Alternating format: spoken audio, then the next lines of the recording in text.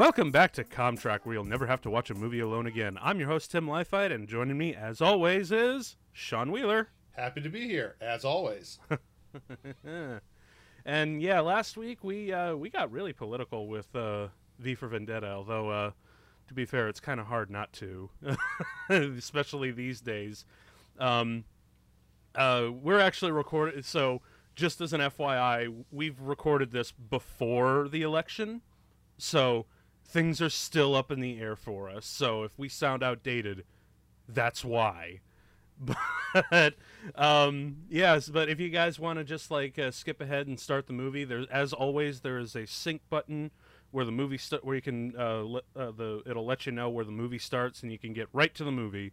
But that said, this is a fun one. This is probably one of the most fun dystopia movies of all time, isn't it, Sean? It really is. And when thinking about this movie and really Terry Gilliam films in general, that very famous quote always comes to mind, and that is that art should comfort the disturbed and disturb the comfortable. And I feel like that is the entirety of Terry Gilliam's career, and I love it. Yeah, it totally is, dude. This is on a subject of another Terry Gilliam film, but it was Fear and Loathing Las Vegas. It was the one movie I've seen that truly kept me at a loss for words. See, that you've mentioned this before, and that always throws me, because it's like I watched that movie and I bought it within the week. Like, I loved it. See, I mean, I knew it was a Terry Gilliam film because I watched it first when I was in film school, and it was at a Thursday night screening at our theater. And I knew it was a Gilliam film, but I wasn't expecting just how weird it was going to get. And by the end of it, I was the only thing that was running through my mind was that great Roger Ebert review of David Cronenberg's Naked Lunch. I admire what the director has done here. It's a very good job. It is one of the most unpleasant experiences I've had in a theater, and I guess I have to vote thumbs down, but as a side note, I admire what he did, and I hate it. It was like it's like one of the few films that left me at a complete loss for words. This movie didn't quite get there, but it was. I think it's because it was so rooted in Orwell that Orwell was weirdly what was keeping me sane through my first screening of Brazil. And I think definitely if you're going into Fear and Loathing with no awareness of who Hunter S. Thompson is, what he has done in his life, and the kind of coverage and things that he has done, I think it has a very difficult approach. On that note, if you haven't watched it, you should. You should watch Where the Buffalo Roam. Oh, Maybe get a different take on somebody playing that iconic character, or person, actually, because it's not a character, although whether he was being a character or actually being himself is always up for a question. But yeah, it kind of is. Yeah, I just everything. I have never seen a Terry Gilliam movie that I haven't liked. One of my all-time favorites is The Brothers Grimm, because it takes just that kind of fantasy fairy tale movie and just handles it so well with perfect casting. And I will, if somebody, pretty much anyone could just walk up to me and I could be in any mood, it doesn't matter. They'll be like, hey, you want to watch a Terry Gilliam movie? I'll be like, yes I do. Hell yeah. I don't even care which one. Yeah. Put one on, let's do this. and probably go ahead. One of the things I know is big for you, we've talked before about the fact that you always want to see people try and really use the medium of film in a way that what they're doing can't be done in any other medium. And I definitely think, for his time, because, let's face it, he's at the end of his career these days, because he's getting up there. But I definitely think in his heyday, he was pushing a lot of those boundaries more than anyone else was at the time, and really, using the medium in the kind of the way that it should. Now, not necessarily beyond anything that had come before. But when you really look at film and where it had gone in like the 60s and 70s, a lot of the insane creativity that came out, for actually making movies from like, the 20s to the 40s when they were first using the techniques, a lot of people had backed off that.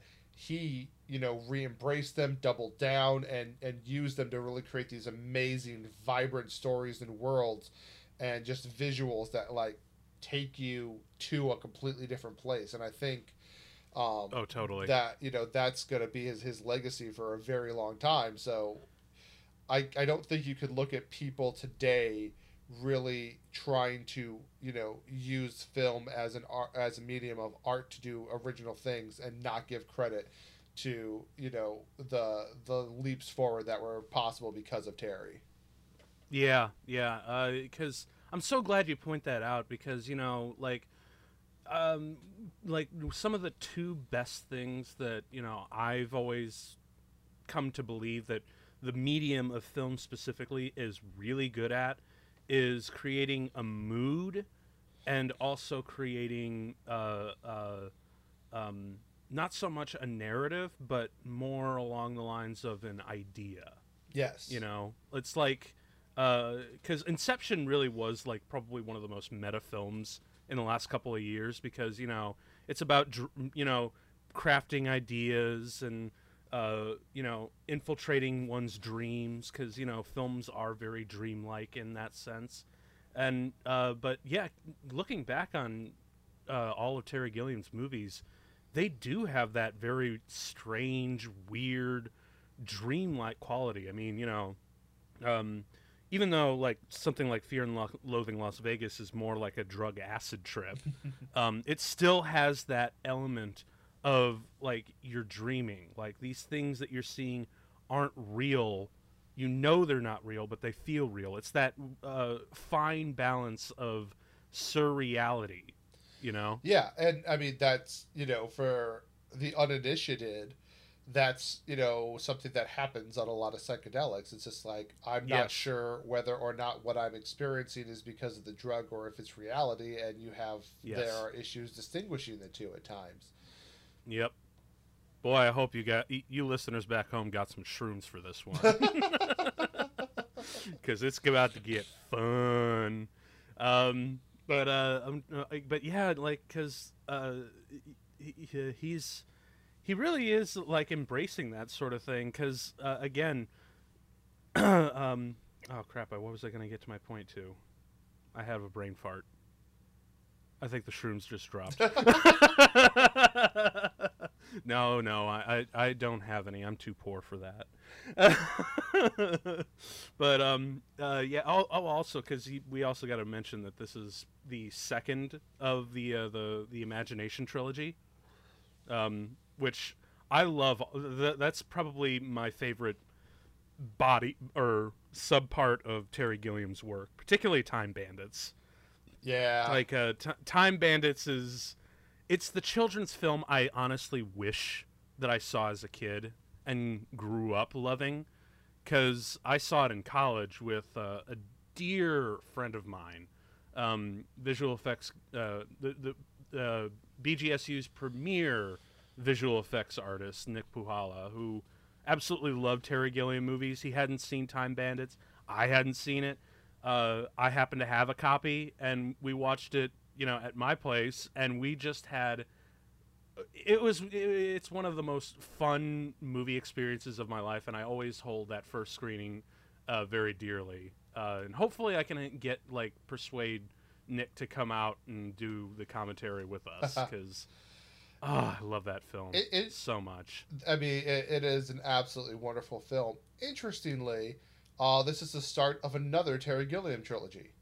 It's the middle. Oh, is it? It's the middle of one, but he actually has recently said that this is the first of his dystopian film trilogies, and he ties us in with 12 Monkeys and Zero Theorem.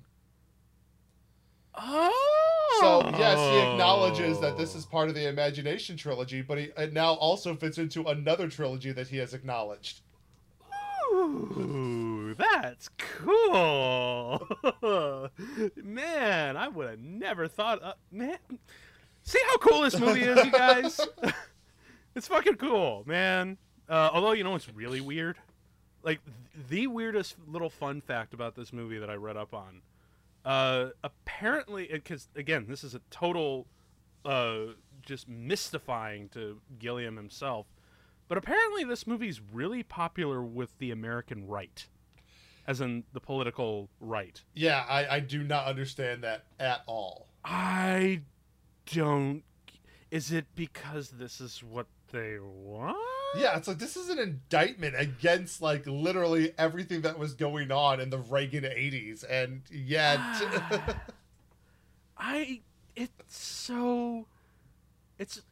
you know, it's odd to say, but that just might be the strangest thing about this very, very, very weird movie. Yeah, like I can understand, you know, them, you know, the right being like, hey, I love Wall Street. Like, I know it's a cautionary tale, but, you know, the whole point is don't get caught. Like I could understand that. Like, this, I'm just like... Or even, like, The Wolf of Wall Street, which is specifically made to be, like, a Rorschach test. I always say great movies are, like, really great Rorschach tests that they reveal who you really are. Like, if you watch The Wolf of Wall Street and you look at it and you're like, oh my god, what a bunch of fucking sleazebags... And I am pissed that they don't get indicted or really, like, punished or any regrets or anything. Mm-hmm. And I'm pissed off about that. And other people can watch that. I'm like, fuck, that guy had an awesome fucking life. You know? It's like, because that's... I always love, you know, Rorschach test movies. Yeah. And I always thought, you know, some of the greatest ones do that. But... This I'd never really considered a movie quite like that, but I guess it is. Yeah, for some. In a weird way. But, you know, at the same time, I can, and this is almost kind of mean to say, but I could definitely see where they don't get it. Like, when it comes to the ending, like, I think they might just literally miss the point. You know, it's like... Well, you know what? It's very... I just got it. They watched the studio cut and liked it. That's what it was. That is totally what it was. Oh, and yeah, before I totally forget, for those of you who are still actually listening, we are watching the director's cut. Yes, there are 3 versions. There is the original cut that Terry Gilliam made. Then there was the amazingly stupid studio interfered cut that they released and tried to push. And then there's a funny story, which we'll go into more later as the episode goes on. But they made a 3rd version, which was a director's cut approved by Terry Gilliam, and that's the one we're watching. And let's be honest, it's kind of like Blade Runner, the final cut. It's the best version. Like, the last version is the best version. The amount of absolute crap Terry had to go through in fighting with the damn studio to get his cut out there, to get this movie released as it should have been, was a nightmare. But that's also one of the brilliant and wonderful things about Terry, is that it's like, oh, he'll fight that fight. He will go toe-to-toe with you. He will not compromise on his art. No, honestly, and that's something. It's really, it's honestly the most commendable thing about that is not only the fact that he fought very hard, brilliantly fought, and actually managed to get it released, but he actually had the gall and the balls to get back into a director's chair in just another couple of short years. Oh yeah, after that. Well, I mean, not only after that fight, but I mean, the fact that the movie came in relatively close to budget, but took 7 months longer to film than was planned. Like, that's kind of a miracle. It's like, this took them 9 months to make when it was supposed to take 2. And then 2 months to make a movie? Well, I mean, yeah, I think it was only supposed to take 2 to 3 months, and it took like, as I said, I think it was supposed to take 6 to 8 weeks. It ended up taking 9 months, and good God. Then he had to fight to actually get his version out there. So it's like, this man went through all that and was just, but before long was just like, all right, let's do it again, movies. And that's really the kind of attitude that it takes to make movies. It's like, you have to love making movies that much that you'll just jump right back into that insane fight. You know, my wife often looks at me like whenever I share my old stories of making movies back in college, and she's like, "Wow, you really are a masochist." I'm like, "Yeah, I'm a filmmaker." Oh yeah. That's just kind of the nature of things, because like like I think one really great editor, I think it was for one of the editors for the Lord of the Rings. They were just doing all the editing 200 million feet of film or something crazy like that, and they're like, boy, that was one of the hardest things I've ever worked on. I don't think I'll ever edit ever again. But they're like, I guess it's like a mother giving birth. Like, Jesus Christ, that was so fucking painful. But in 2 more years, you find yourself doing it again. So, okay, but that's weird. That's movies. Yeah, it really is. And also, here's a little weird random piece of trivia I think everyone should know, because it's so interesting, even though it's not related to this, but because you mentioned Lord of the Rings. The last shots that are included in the extended edition of Return of the King were actually shot the day it won the Oscar. Oh, so they weren't even done with what they were doing for the extended edition when they won the award. Oh yeah, think about that. Like one of the because I remember the movie was out, and they'd won the award, and they still weren't done. How insane! Yep. I think it was really funny that when Peter Jackson was doing some more inserts for Paths of the Dead, where the skulls all fall out. That's exactly what it was. Yeah, they were like, man, Peter Jackson's like, it's really nice, that you win the Academy Award for the Best Picture and you're still working on the movie. That's some really good shit, man. But enough about other movies. Let's get right to it and talk about Brazil, which is, actually, can we say that it might be Terry Gilliam's finest movie, his magnum opus, possibly? See, I don't know. That's a good question. Yeah, I don't know that I could necessarily say that, just because of the brilliance of other films of his that I've seen, and I think I don't know that anyone could ever really make that claim, because I think so many of his films are going to be very subjective, based on how they hit you personally, because they're all very personal stories, and they all look at extremes of life in different ways. I think this one, I would definitely say, just because of everyone living under capitalism and things of that nature, this is probably his most approachable film, outside of obviously the Python work. I would say that it's the film that most people would be able to have an engagement with. But I don't necessarily know that you can straight say anything is his best. I mean, it really comes down to the viewer. Yeah. Well, and there's certain people who it's like, there's definitely you can see high watermarks, but it's like, I've never gone into a Terry Gilliam film and been like, oh man, he dropped the ball. Like, I've never seen this guy drop the ball, in my opinion. So that's why it's like, I've seen Scorsese drop the ball. I've not seen Gilliam drop the ball, so I'm like, I can't really say that. There are a couple that are just lesser for me because I have such a high standard for Gilliam, but it's kind of like Werner Herzog. Even like Roger Ebert once said, even his failures are spectacular. Yeah. And I think you can say that about Gilliam. Yeah, and I mean, I definitely think, and I have no problem saying this. To me, when it comes to amazing, auteur directors, it's really like I often put Gilliam and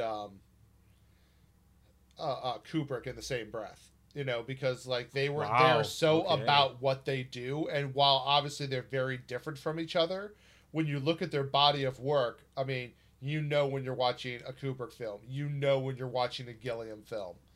And there's lots of wide angle lens. Yeah, but it's also, I mean, they give you this visceral feeling that I don't necessarily get from a lot of other auteurs. Not that other auteurs are bad. I mean, there's obviously, it's like, I clearly love Spielberg and Wes Anderson and all these people. But man, I mean, I don't think I think the visceralness of their work is something that really ties those two directors together in my mind.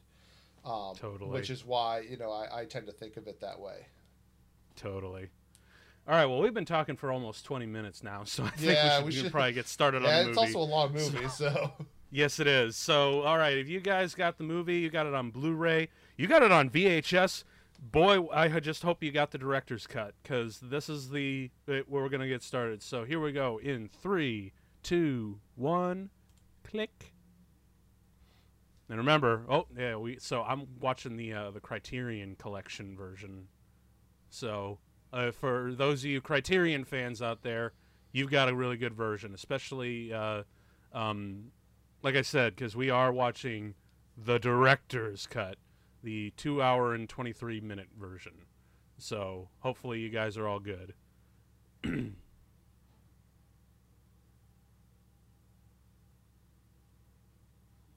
we got, oh yeah. And like almost right away, we got the music. Yep. I mean, and it pops up throughout the entire film. It's wonderful. Yep. Well, I mean, because I remember some of the original working titles was 1984 and a half. Yeah.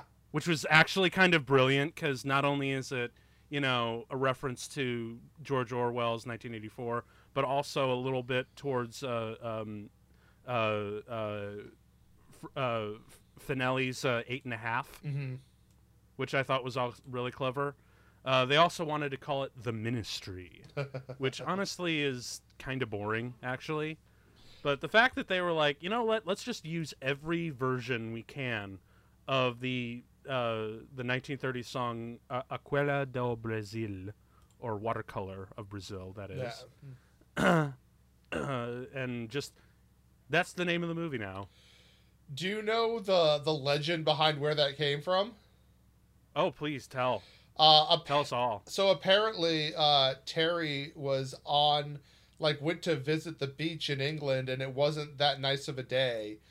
But there was this older guy out there just enjoying this mediocre beach day, and this was the song he was playing on this little portable stereo or whatever that he had. And Terry was just so taken aback by this guy who was just living in this moment, but it's so mediocre, but he clearly was in his own world finding a way to enjoy it. He was just like, I'm taking that song. Totally. And I'm just gonna get my money's worth out of that song.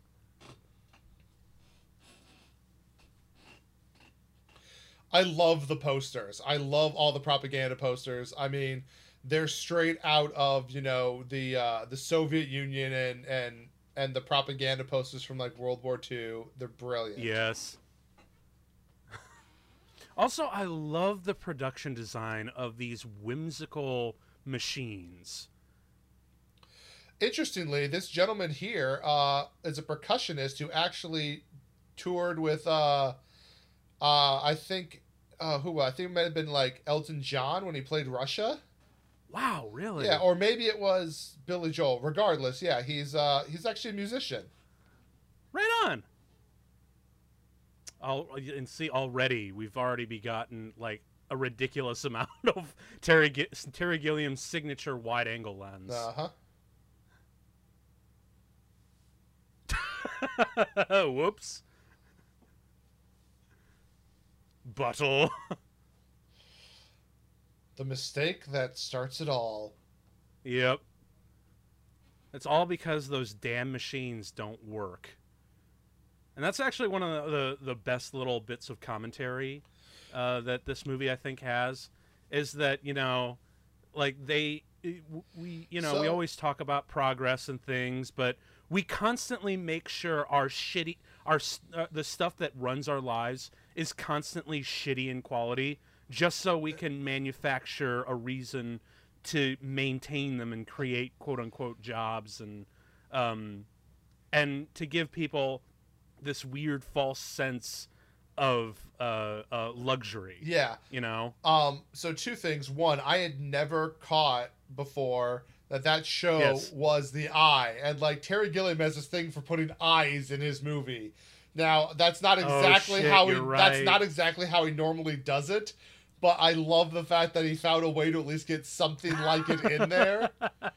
Also, clever bastard. All my heart for the fact that they have the Marx Brothers played. Love it to death. Totes.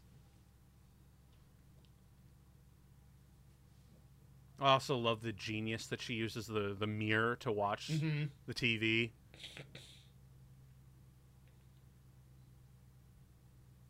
Oh, shit. And all hell breaks loose. Yep. And of course we have another Terry Gilliam staple, bursting through shit. We always got to have someone burst through some shit. But yeah, look, guys, you know, if these poor people weren't white, this would be America 2020 right now. Ouch, but yeah.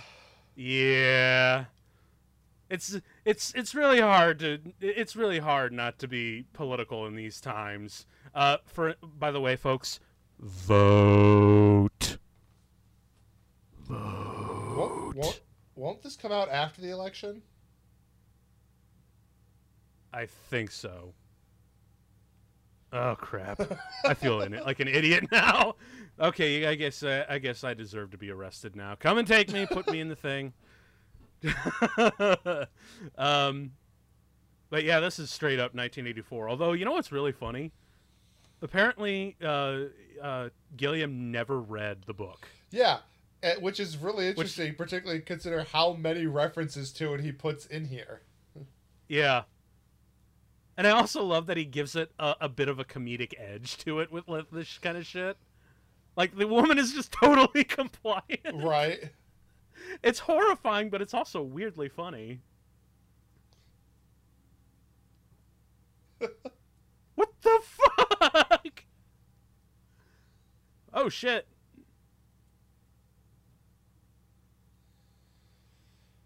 Oh, man.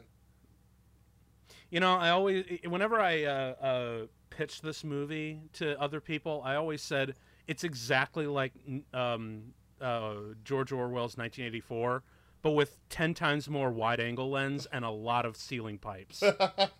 Why ceiling pipes?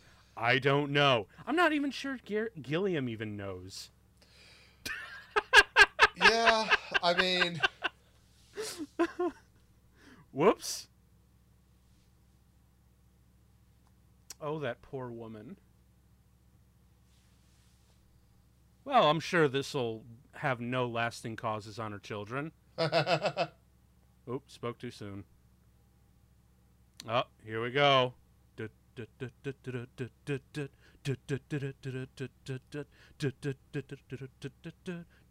I love this. And I love this shot. The fact that it pulls out and I don't know how he was able to choreograph all those extras to move so perfectly and fluidly, because they are like cogs in a clock. Yep. And there's only really the one side here. They show you going around the corner, but they really just fake it. Like, it's the same side from the other direction. Yep. That's some really good camera tricks. Oh, and right here, I mean, the incomparable Holm. Ian Holm. God rest that man's soul. Because just about anything that he's in, he's just absolutely brilliant.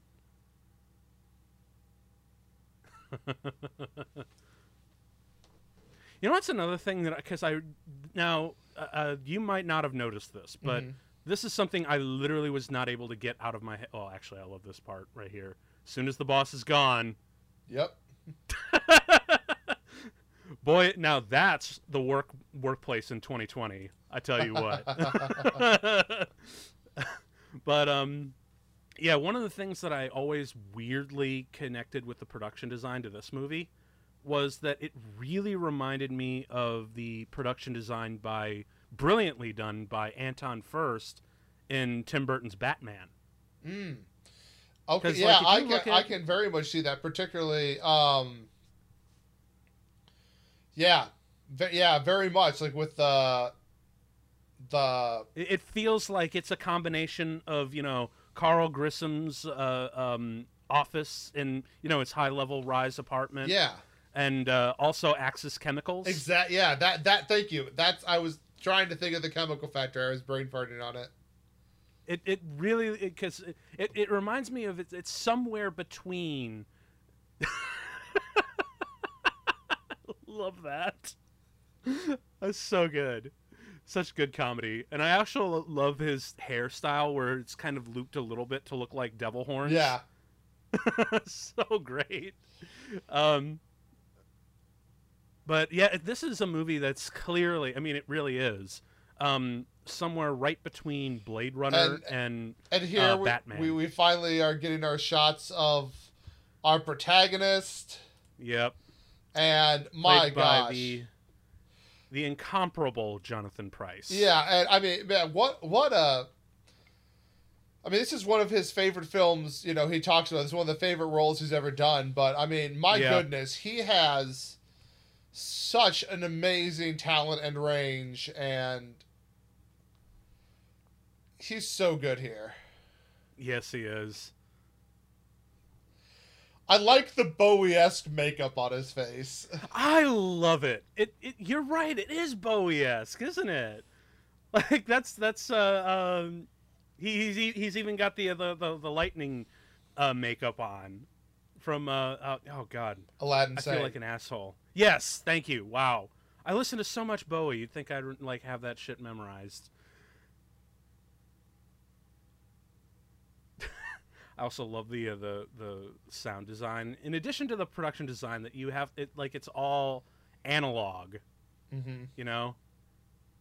Because again, I love that Gilliam was way ahead of the fact that, because I liken the machines in this movie as to the American internet.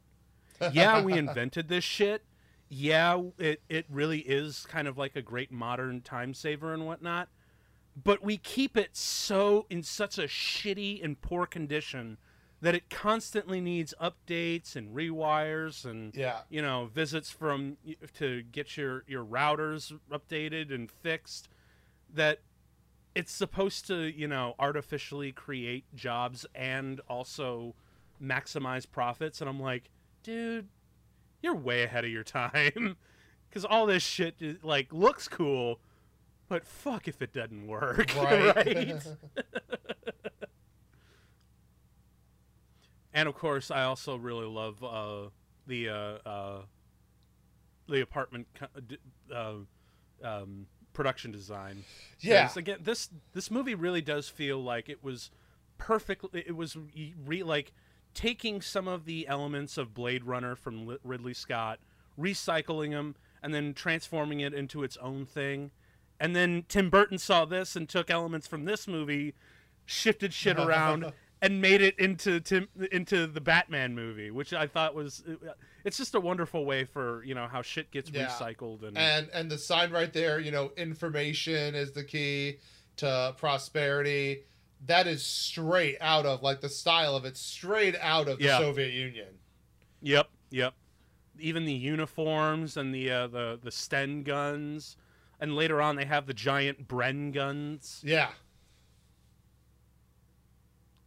And I also love how they kind of give it like a weird, almost 1940s aesthetic as well. Like this is supposed, it's like the whole commentary of Batman the Animated Series. Like it's the whole production design's like it looks like the 1939's World's Fair went on for another 50 years. For sure. Whereas this, this is 1984 for them. It's just that the style of the 1940s really never went out.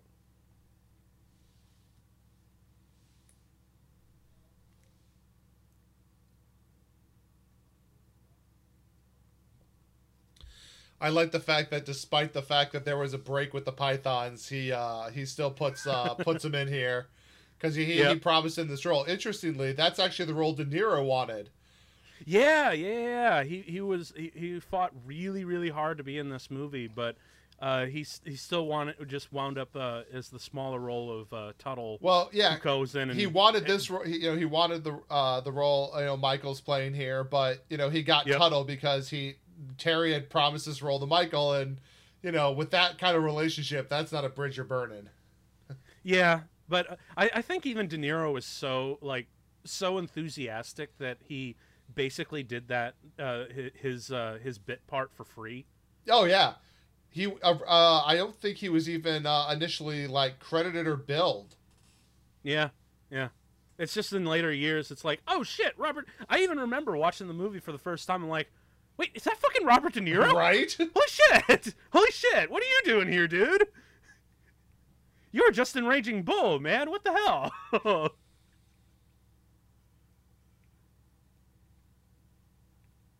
Oh, there's another use of the eye. Man, I really wonder if any of these old props ever survived. Something tells me they didn't, just because as you can see, they're literally cobbled together by old thrift store junk, and on a very loose puppetry mechanism. Yeah. That a performer off camera can do. But I really wonder if any of those survived. It'd be really cool if it did, but it would be. But I'm 90% sure that it's not, because all those parts are just cobbled together. I imagine someone, excuse me, they just took it apart and used all the pieces either for scrap or to refurbish it for another prop or something. Yeah. Because shit gets recycled in the movie business all the time. Oh, yes.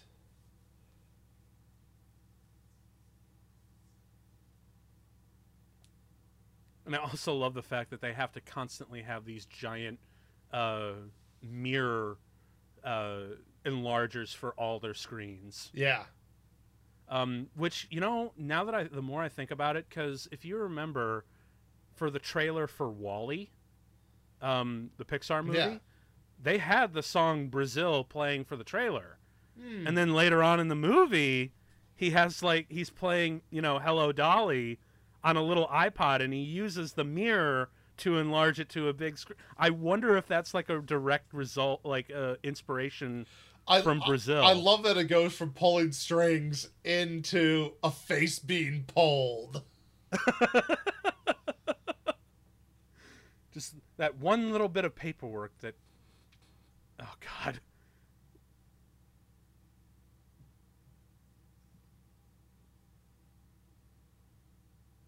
Well, he certainly got Botox culture right. Yep.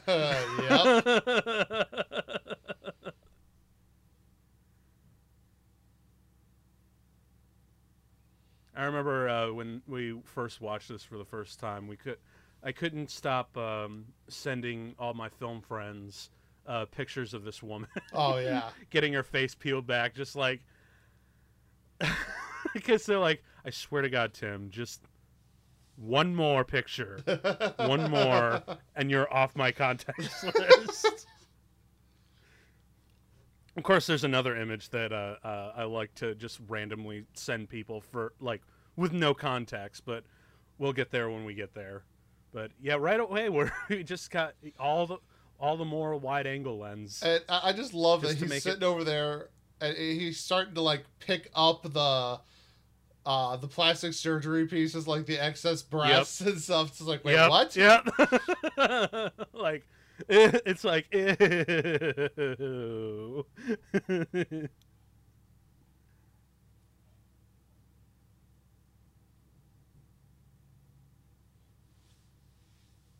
Jesus. That seriously looks like she's gonna die. Yeah, and my gosh, I love the it's like the shoe on the head. Like, what? Oh, that's where I remember, because I'm like, where have I seen that doctor before? That's Jim Broadbent. If you remember, he was Horace Slughorn in the Harry Potter movies. He was also the chief of police in Hot Fuzz. Ah, yes. Because he's one of only 20 British actors that exist. Yeah.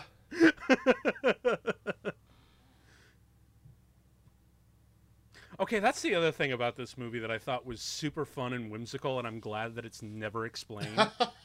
The hats, the shoe hats. Oh yeah, but I also, I mean, you finally see the inside of this amazing fancy restaurant, and there's giant pipes. Yeah, everywhere. exactly. You still got all the heating ducts all over the place.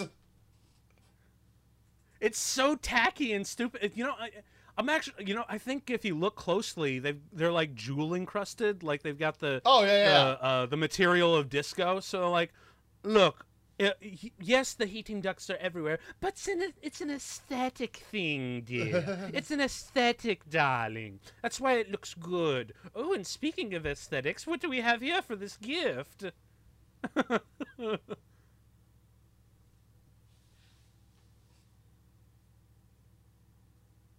Oh, and look at this ridiculously huge menus. Oh my God, that's, you know, those touchpad things that you see at the like the Applebee's or the like any of the upscale, you know, grill and restaurants, like the touch screens that they have for you to sign the bill and look at the specials and whatnot. Holy shit, that's that before that was even a fucking thought, dude. Yep. God, you gotta love how this shit like totally really tries to predict all these sort of things. Because this movie came out in 1985, and I'm 90% sure they wanted a 1984 release because, you know, 1984. Yeah. But although it's funny because there was a movie that came out in 1984 that wasn't a direct adaptation starring John Hurt. Yep. And that's actually one of the reasons they abandoned the idea to call this 1984 and a half. And a half, yeah. They didn't want it to be too closely related, especially because it was another, you know, a British and American production. Mm-hmm. But I'm actually curious. Did you ever see that one? The one with John Hurt? I don't believe so. I've seen bits and pieces of it. You know, like they show, like, you know, little bits of it in high school and whatnot, and when they show you the book and whatnot. I didn't read the book until college. I didn't actually read it in high school, but I've seen a few clips of it here and there. Really need to one of these days, because boy, does it feel relevant. I mean, I love the absolute train wreck of this meal. Oh, I know, right?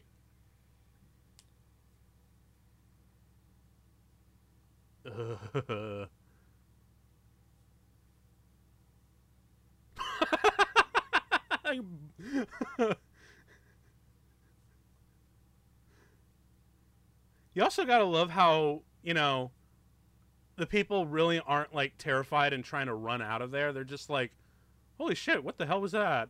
And the band just continues to play like nothing happened. Terry stated that his inspiration for the restaurant bombing and for the terrorists was the activities that were going on by the IRA at the time. Oh, that makes a lot of sense. I wonder if the you know, the locals were as like cool, calm, and collected as this. I sincerely doubt it. I doubt it too, but honestly, it's still really funny just how like, oh, they're at it again. Well, yeah, and also to put some historical context in it, a lot of IRA bombings were preceded by a phone call a couple minutes ahead of time because they were not looking to actually kill people. They were looking to you know, destroy the property in, you know, as retaliation and to make their point. So they were a lot of times not actually looking to inflict casualties. Well, if that doesn't sound familiar too. Boy, it really... Yeah. You know, this is why I really couldn't resist doing this movie, considering we are kind of at this dystopian level of, like, awfulness. And, although I really do wish it was as strange and whimsical as this one, you know? Because I don't know about you, but you know, every night I go to sleep, I have dreams where I fly in a Bowie costume. Like, I mean, if you're not dreaming like this, you're just doing your dystopia wrong. Like, you gotta. You gotta fly away to escape, and fight giant monsters. And oh look, oh shit, look, it's Trump's wall.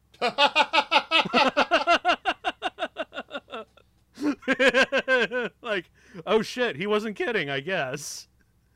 He was. He totally was. I just love the visuals here. I mean, they just Right? work so well. Right? And the fact that I mean, look, I know that shit's miniatures because, you know, it's really hard to scale down, you know, dirt and gravel and things like that, but I'll be damned if it isn't still really good. Like, as a matter of fact, Gilliam and his special effects have always been, like, low-key really fucking good.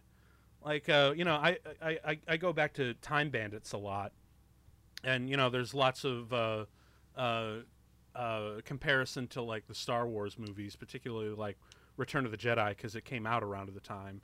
You know, that, and it also has, like, you know, a bunch of little people just like Return of the Jedi. Right. Including several of the actors who were in there.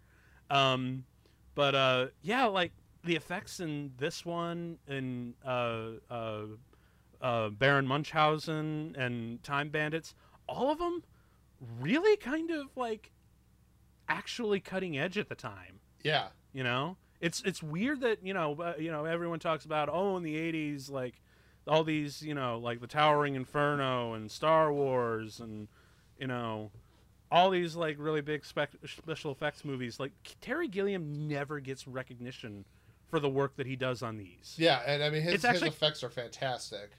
Yeah. Because I remember watching Time Bandits for the time. I'm like, wow, this shit's really dated. But in the context that it was, like, you know, like the early 80s, this is actually really phenomenal, especially for a straight up kids movie, you know? Like, wow. Yeah, we've all been there. Especially with you know, the warmer weather out, just sticking our head in the fridge.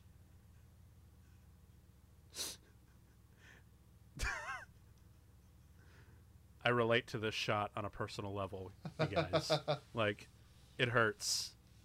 Just falling asleep at 3 a.m. with my head in the freezer, and then all of a sudden my phone gets a call, and of course, I'm stupid enough to answer, and what is it?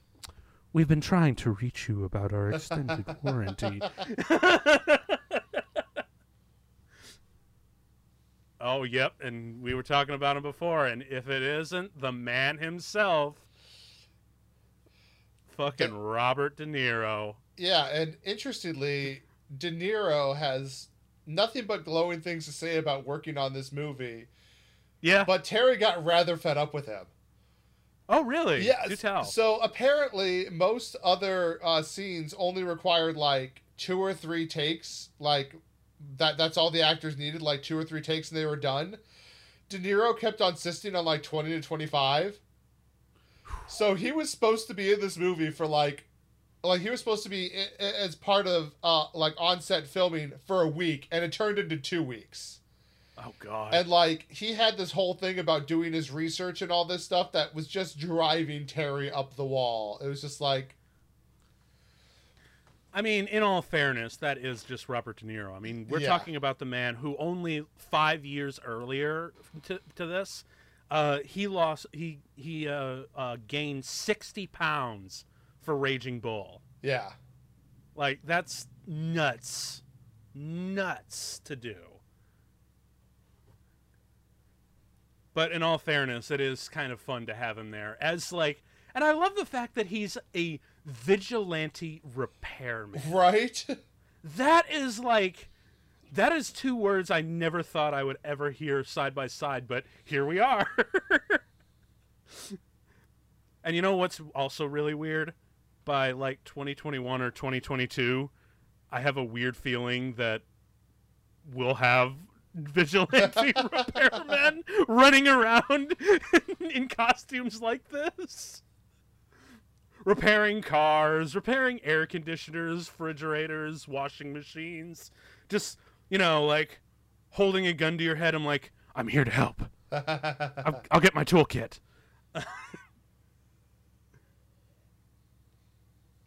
Although we forgot to mention the other repairman in this movie, the late and also equally great Bob Hoskins. Yes. So interestingly, that piece of paperwork he references right here, yeah, was actually a reference to the address of where Orwell wrote a lot of 1984. Ha! How about that? Man, for a dude who never read the original novel, it's amazing how much he was able to squeeze in here. Oh, yeah.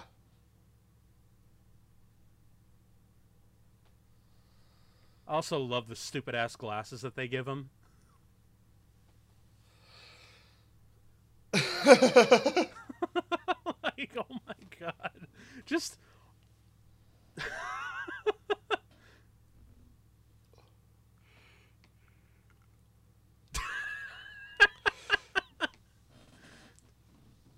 Interestingly, do you know how he got Bob Hoskins on this film? Oh, please tell. I want to hear all the facts. Apparently, this was at the same time where Bob was off making the Cotton Club.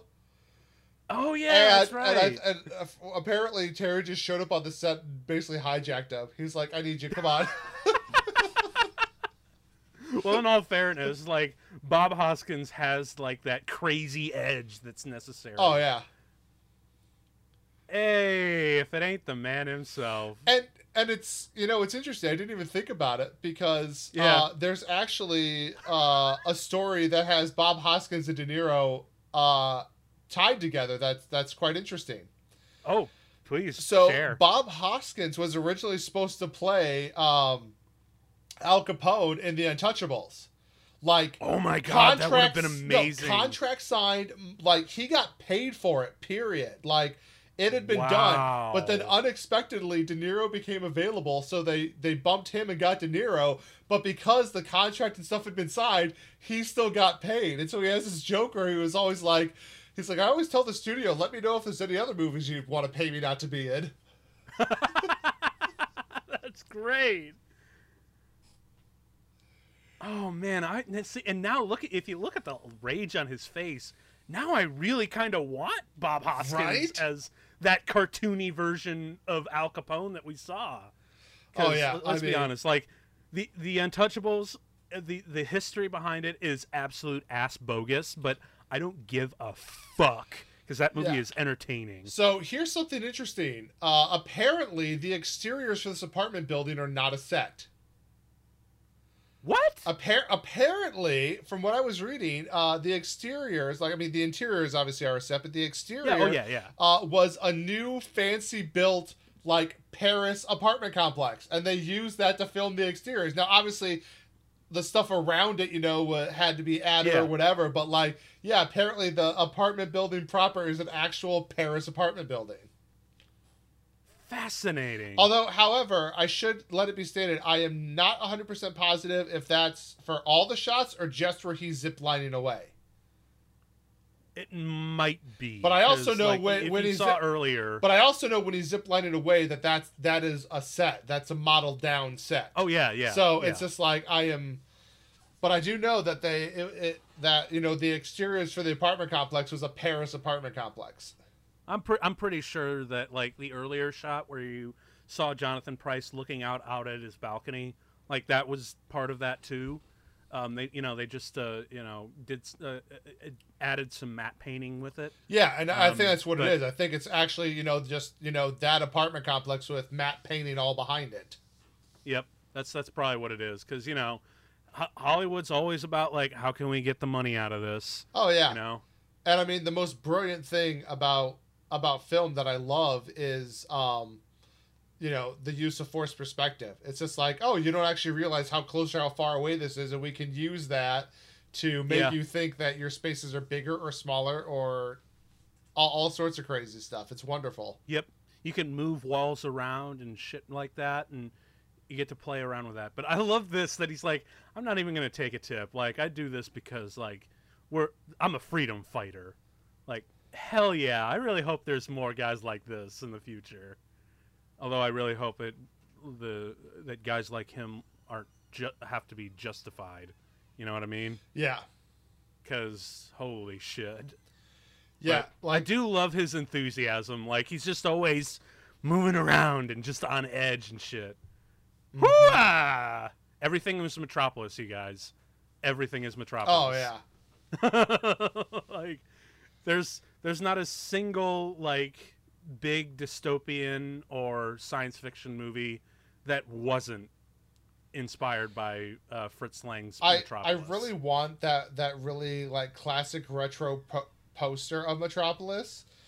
Yes. Because not only is it beautiful and cool, but it doubles as referencing not only Metropolis but Hackers, which is like my favorite, one of my favorite 90s movies. Like, I understand it's not good, but like it's still so fun. Man, you know, I used to be work a printer shop at an old job of mine, and I used to get some bootlegs posters and whatnot from like high quality resolution images from the internet. But man, I really fucking wish that I had one of the Brazil propaganda posters. Oh yeah. I wish I was like, shit, I should have gotten one of those, because man, you would never. Okay, so if there's anyone out there who's listening and who knows where they can find like one of those propaganda posters, like, you know, either from Redbubble or wherever, send me a link, because I would love to have one day. I've got so much art. It's ridiculous hanging up in my apartment.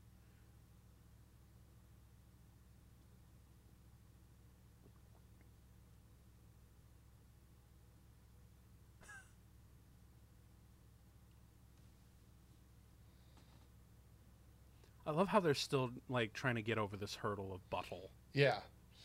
But I love the fact that he is obviously a master of the computer. Like, yes, that's why he like, you know, he lives his life how he wants. He has a cushy job. He doesn't want to move up because like it's all easy for him. He can run the game down here. Yep, he is in his comfort zone. But of course, you know, it really wouldn't be a Terry Gilliam film if the protagonist wasn't thrust out of their comfort zone by extraordinary and whimsical means. I don't know in this case if it's so much extraordinary and whimsical as love, but I get you. Or I should say in this case, you're right. I should say infatuation, not actually love. That is very true. I mean, your dream girl showing up in real life does not actually mean you love that person in real life. You have an infatuation. I mean, you know, it's kind of the same deal with Orwell, you know, where, oh God, boy, it's been a long time since I've read 1984. But not Winston, but his love interest, Julia. But they actually meet. Like, that's the whole thing. Like, they meet apart from him he doesn't have an infatuation with her. He meets her and then falls for her. So there's the difference. Really? Because I remember in the book where he got a note from her saying, "Hi, I love you." I mean, he may have, but what I'm saying is that, like, he wasn't fantasizing about this person and then they showed up, like here. Okay, you know what? That probably was, yeah. They were two real people encountering each other. Like, this was not like, oh, look, somebody from my dream showed up in real life. Oh, my God. Mm-hmm. I love the entire way Ian Holm plays this scene. Like, he's just so needly and, like, his mannerisms. My gosh. Like, you know, yeah, because they set him up as so powerful and so in control. But as, like, things go on, you realize just what a nervous and pathetic wreck he is mentally. Yeah, there's actually, man, I don't have it in front of me right now. I'm not even sure if I can find it, but, like, the breakdown of his name is even relevant. Like, Kurtzman, when you break it down in German, means like small and something else. Like it's a reference to the character's stature, as well as like his name is even a play on like the traits of the character. Oh yeah, here it is. It's Kurtzman, German for short man. So he's even saying that like he's small in stature and small in success. His name is even a play off of who he is. That's the level of detail clever. You get from this guy's from Terry Gilliam movies. It's brilliant. These motherfuckers are way too clever for their own good. But you know, I guess it really does make sense that he was part of the OG Monty Python group. Oh yeah.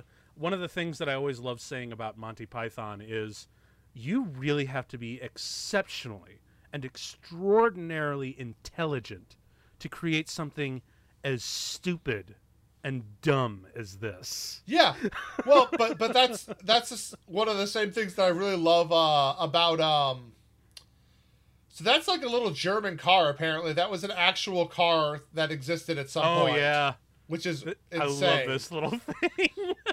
But yeah, when you're talking about having to be bright to make something that silly,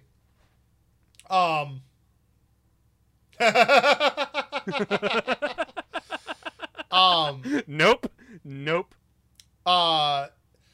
When it comes, if you've ever seen the show Futurama, apparently there was something like 160 some odd years worth of Ivy League education in the writer's room. Yeah. So it's just like, yeah, like a lot of the amazing stuff you see out there that's kind of silly, but is also like really intelligent and has a lot of like nuance and subtle things. Like it takes brilliant people to make something that silly, but also make it that cerebral at the same time. Yep. I think, that especially goes for like, the writer's room with Matt Groening on both Futurama and The Simpsons. Like, yeah, they've always been billed as the most overeducated cartoon writers ever. Like they have like three PhDs, several master's degrees, and several other major doctorates in the writers' room. So that's what always gave them that kind of weird edge. And it's certainly the exception here. I also really love the fact that the kids in the street, instead of playing playing soccer or kickball or baseball or anything, no, they're playing with guns. Right. Like just subtle little details. And he doesn't even so flinch. Much. He doesn't even flinch. No, and that just shows you what a fucked up world this is. Although again, is it really that far from 2020? It's the same with V for Vendetta on our last episode, but this and V, that like it's kind of a perfect year to watch these movies, isn't it? It's a perfect year, and it's also the worst year, right? Simultaneously, because oh shit, this scene is so fucking awkward. Yeah. Because, I mean, really, what the hell do you say?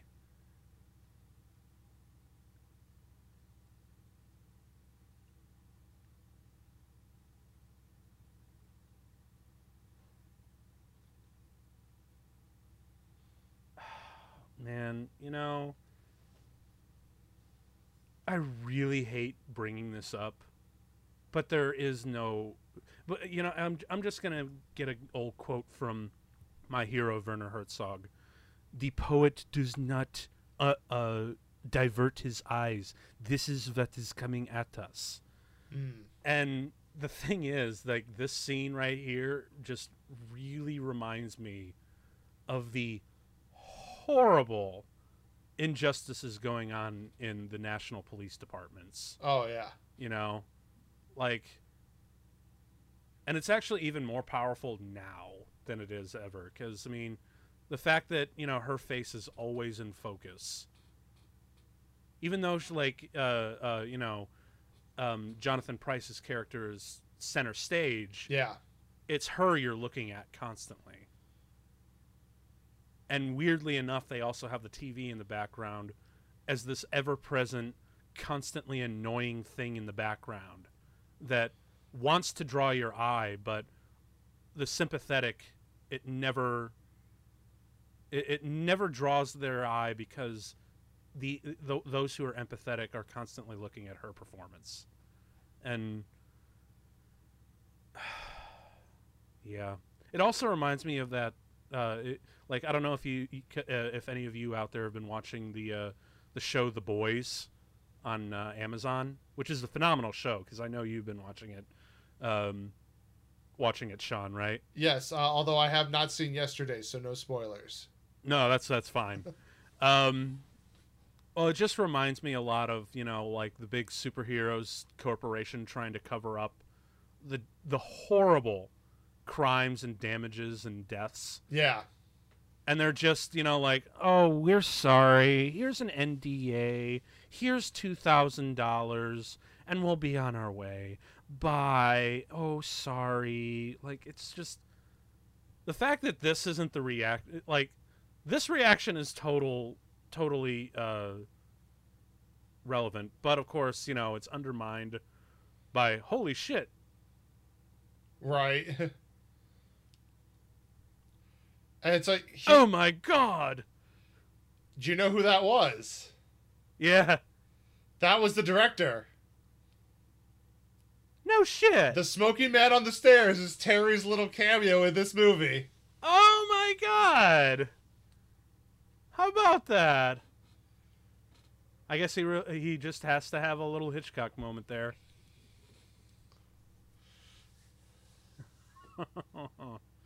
But yeah, it's times like that where I'm just like, ugh, this movie hurts. Something I would like to point out is that he really pulls off that fedora quite well. No kidding, right? I want his suit. I really love the men's apparel of the 1940s and 30s. Well, I think the biggest thing that you lose in a lot of days with suits these days is the lack of waistcoats. Yes. That and really good dress trench coats. Yes. However, one of the nice things about, in my opinion, if you go with, a solid single color suit that doesn't have a waistcoat, the wide world of what is now possible and available in waistcoats is very interesting. Mm-hmm. I mean, right here, that's just like classic noir, with the sacks and all the men in suits walking away into the distance with the deep shadows. Mm-hmm. Good shit. I also love how overly long his trench coat is. Like, it actually looks too big for him.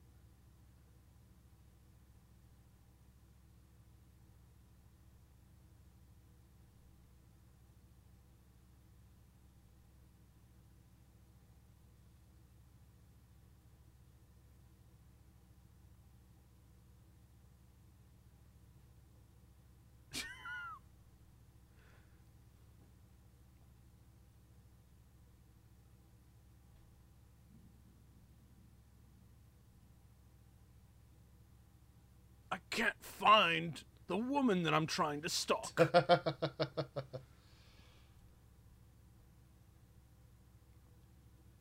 Boy, if this ain't the IRS, I don't know what is.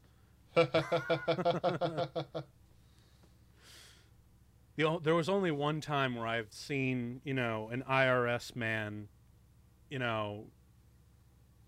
becoming infatuated with someone ever really work, was weirdly with Will Ferrell and oh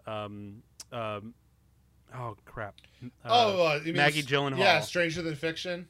Yeah, that's actually one of my favorite rom-coms. I love me sci-fi rom-coms. I mean, the strength of that movie is obviously the fact, like, you had a script so good that you got Dustin Hoffman to be in the movie. Like, I know, that right? says it all. Not to mention Emma Thomas too, and Queen Latifah.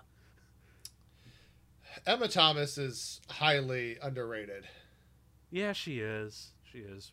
We got to do an episode for that one because, again, one of my weird favorite things to watch are sci-fi rom-coms. So, like, you know, Eternal Sunshine, Her, The Adjustment Bureau. Really love those, actually. You know, the Adjustment Bureau didn't do much for me, but I am right with you on, you know, Eternal Sunshine, Her. Yeah. Boy, I love these dream sequences. You know, this is like probably one of the few or one of the few directors that knows how to do good dream sequences. Oh yeah, because you know, like you remember Siskel and Ebert's review of Jaws: The Revenge, and they're like, a dream sequence. I hate the dream sequence. I can't stand them. You can hear the audience groan. I'm like, look, I'm with you on this particular case, but I'll bet you what. There are people who can do good dream sequences. Oh, yeah. And Terry Gilliam is definitely one of them. One of the key points of a good dream sequence is that the sequence has to be so absurd, like so different from reality, that it is clearly a dream sequence. Mm-hmm. And that's... Or it... The only other thing that would work is if it, like, you know, got to the cutaway where... You know, the person just, like, stood up, like, awake, like, you know, because they do that constantly. The only other time that actually works is if it's actually a really interesting or surreal or deep knife twist into the character. Well, not necessarily. You know? I mean, it can work. They can work if it's like, okay, this dream sequence was showing what somebody really, like, what they're actually fantasizing about, and they, like, in real life, and then woke up quickly out of it. Like, that works well. I've seen that done well. But it's like, if you're doing a horror or outside of whatever dream sequence, I mean... Well, speaking of horror, look at this place. Jesus Christ. Like, God damn it, I just fixed this place. Also, how are there this many ceiling pipes? Right? Seriously, like, I know there's a lot of ceiling pipes in this movie, but how is there this much?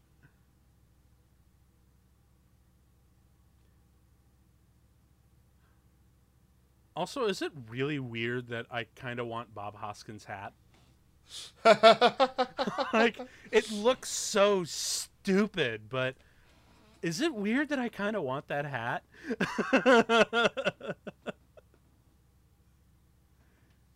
Although, you know what's funny, though? I think that hat and the jumpsuit there is a better look for him to play Mario than what they actually had in the Super Mario Brothers movie. Oh my gosh, I can't believe you referenced that nightmare. Well, I mean, look at this place. You know, it's kind of hard not to. Do you know that he was drunk through most of that? Oh, yeah, totally. I mean... How else do you get through a movie like that? Yeah, him and John Leguizamo were just like, well, I guess we're drinking. Yep. Another bourbon, eh? Although I can only imagine what Dennis Hopper was doing behind the scenes on that. There you go. What is that? McKenna. I didn't quite catch it. McKenna. Ooh, nice. Very nice. You are a man of You are a man of wealth and taste. So have some sympathy. So have some sympathy.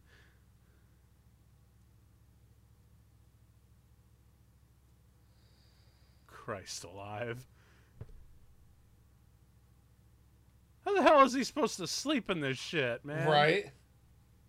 Oh, I love that match cut.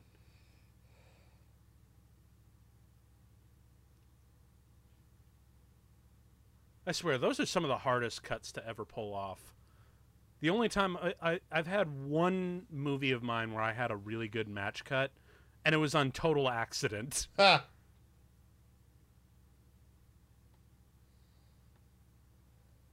Oh, man. I come here to liberate you. Mummy?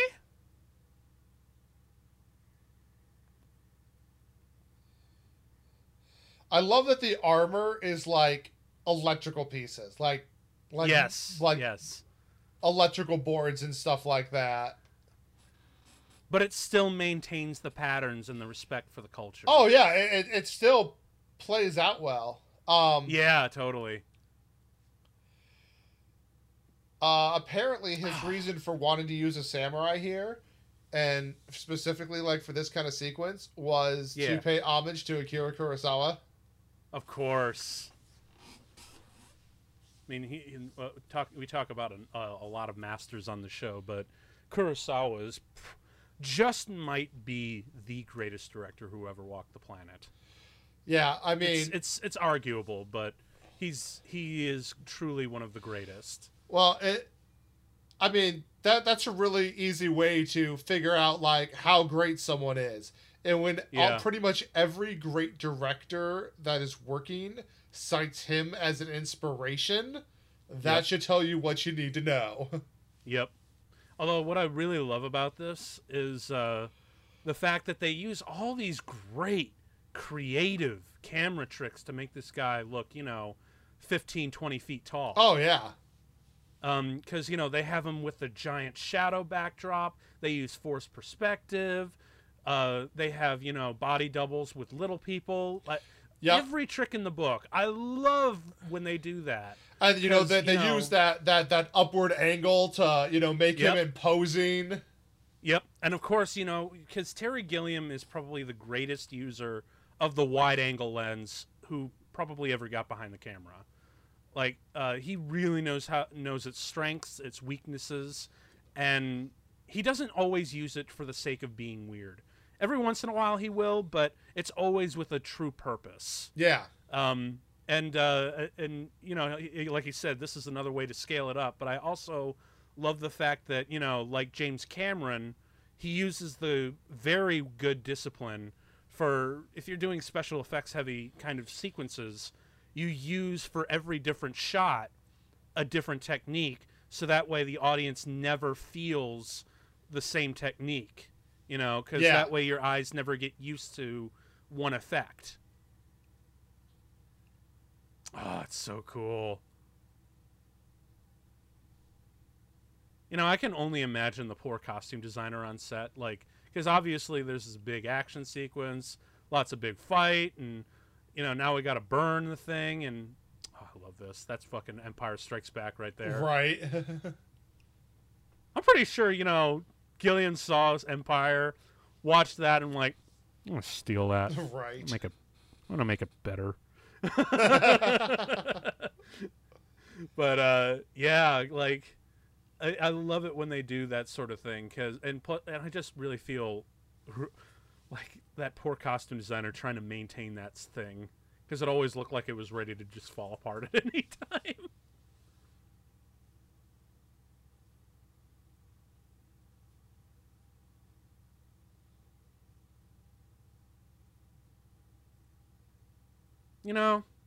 We've talked about how we've seen a lot of weird things both in this movie and this year alone, but let's be honest, this is still not the weirdest thing. Nope. An operatic telegram for an invitation to a party. No, that's still not the weirdest thing.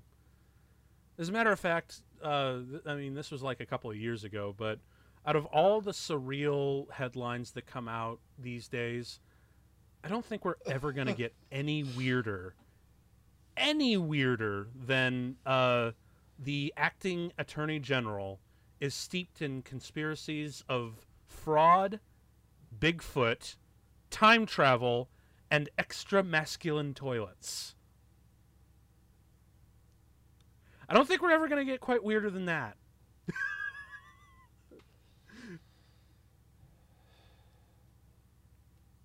But I'll be damned if this movie doesn't try.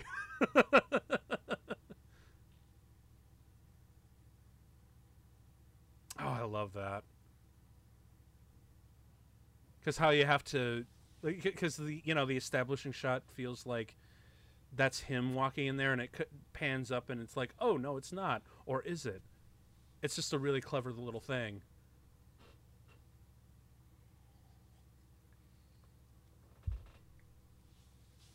Mom?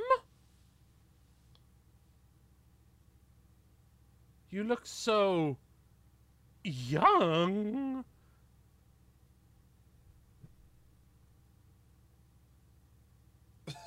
They're still scanning him. Oh man, there's something I didn't notice before, but look at her makeup on her body. You notice how they have like very thin pieces of cloth on it to give it that like weird scaly kind of look to it? I never noticed that. That's really cool. Oh, yeah. Yeah, just like look real closely. Yeah. Like, it's cloth. Yep. And I think they use that to make her skin look a little like that much more like loose.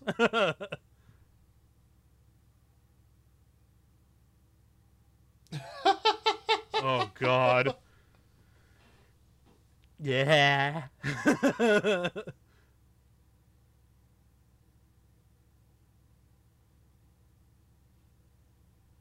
Also, I really love the stupid mole along with the stupid haircut that they give Jim Broadbent.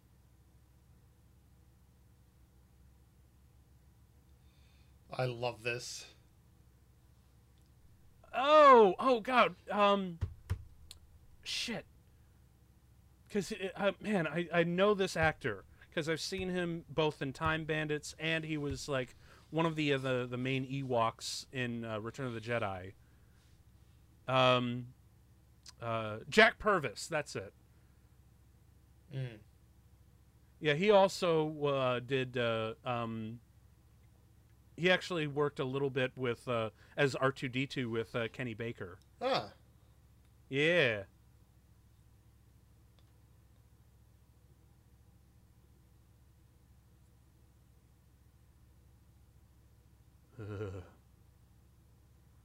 So I imagine this kind of culture was like pre-Joan Rivers. I'm surprised that Joan never really took like a whole bunch of jokes or references from this and just decided to, roast in herself. Yeah. Because I know she did that a lot. God well, rest I her mean, soul, dude, Lord. her stand-up in her heyday was unparalleled. It truly was. She was one of the great, probably the greatest female comic to ever step up to the mic.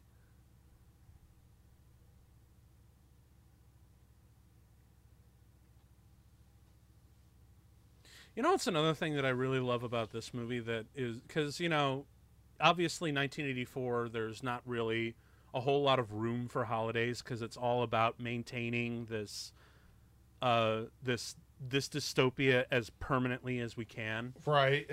But I do love that they bring in the Christmas setting right. to this movie because I don't know what it does, but it adds just a little bit more flavor to the world at hand. Like you know how Stanley Kubrick's Eyes Wide Shut was randomly set at Christmas? Yeah.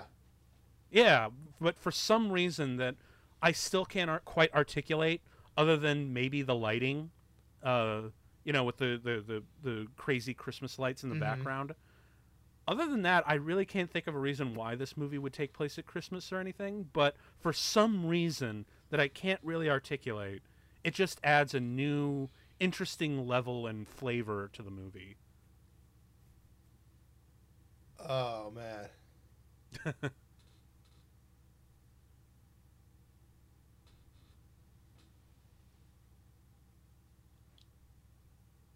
God, these fucking the ceiling pipes everywhere. Right. I'm sorry. It's just because they're so prevalent in every corner of the frame. It just makes it all the funnier.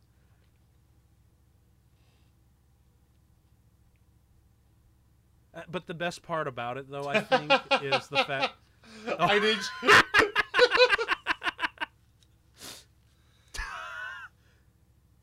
Wow. Right? It's just like, oh my gosh. Although I will give them this. Shooting in an area where it's all mirrors and for the life of you, looking around, you still can't see the camera. Yeah. Like, that's actually kind of a feat. And that's nowadays that's not so much of a big of a deal because you can always digitally erase it. Right. But in the early days, you always had to shoot at an angle where you couldn't see it. But, you know, I'm looking around where all these reflections, and I never was able to spot any camera or equipment.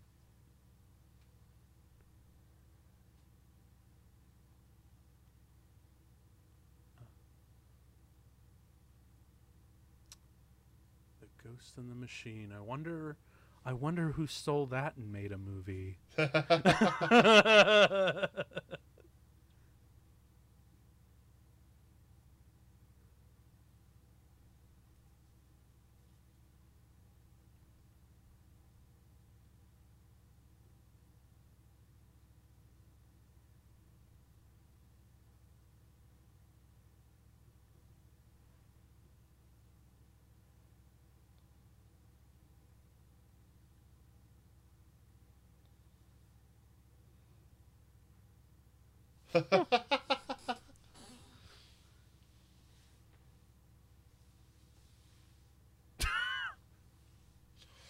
Interestingly, so his, he was talking about his father, Yeah. Jeremiah.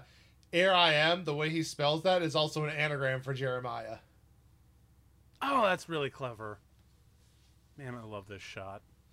Oh, it's brilliant.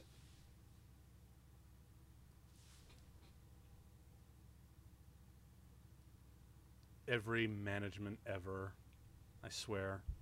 You know, I was actually having a conversation with a friend of mine the other day, and I'm like, yeah, you know, maybe you should try to get into retail because you're really good with people, right? And I'm like, oh no, I avoid when on my last job I avoided retail duty anytime I could, because it's not that I'm afraid of customers or disappointing them. I'm far more terrified at disappointing my manager when it comes to customers. Mm.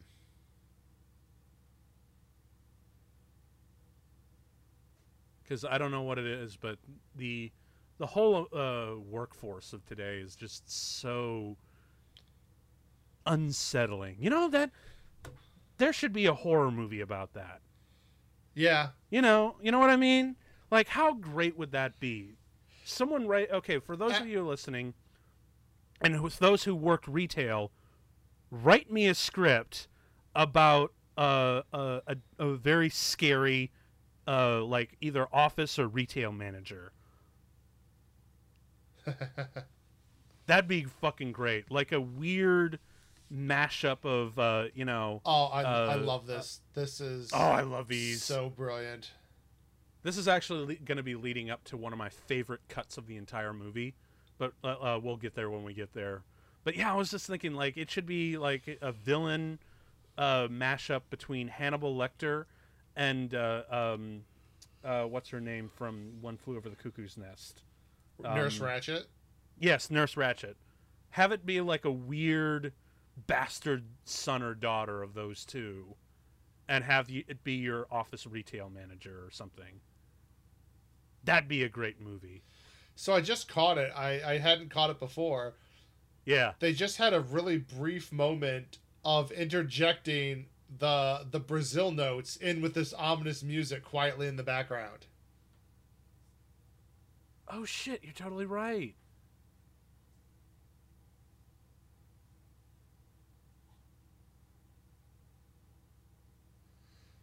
I've never watched this movie with headphones on before like I am now, and it's interesting that I picked up that little trick.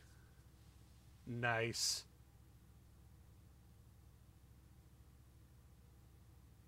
And now we can hear it more prevalently here. Uh-huh. Because now we're in the more frantic and more upbeat part, or walking quickly and talking and things like this, and like, look at this paper, look at this. Oh yes, very good, very good. Give me some coffee.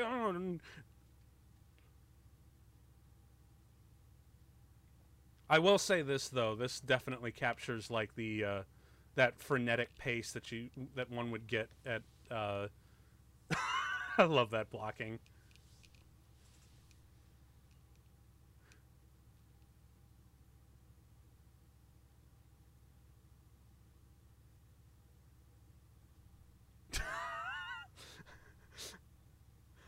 Man, the blocking in that is just perfect. You also notice how like the other guys in the background are always holding their hand up with papers in it, just constantly like even when it's like a complete like quiet beat, they're still holding it up, ready to and poised and ready to go. And there's that which damn is just gift so again. fun. Yep, and of course, more goddamn pipes. Although this sequence I thought is really great. Although, you know what's weird? So one of my favorite film critics who ever lived was obviously Roger Ebert. Did you know he did not like this movie? Huh. He gave it 2 stars.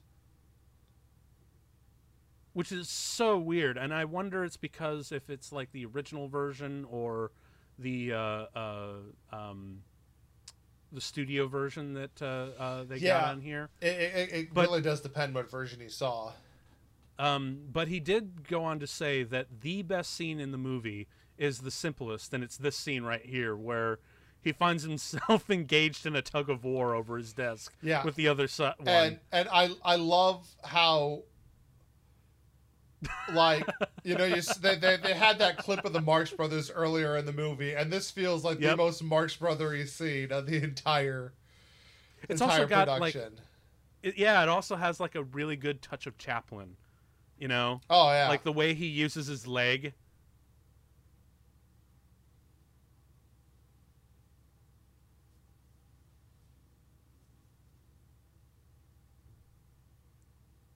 Although I really do think that's a really funny idea that the Ministry is so cheap that they only buy half the amount of desks, right? And they just shove it through the wall and have the people compete for it. Well, it's clear that it was once one office because you have that fake divide and it goes right through the poster on the back wall. I know, right? And speaking of posters, get a load of these posters for real. But it also brings the other question of why would that office have had 2 doors?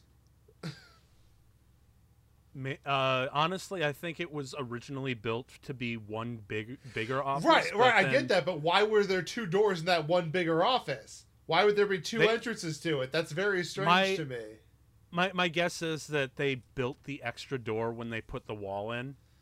That's just an educated guess, but either way, I think it's one of those questions that make the absurd humor, the classically absurd humor in this movie, just sing that much louder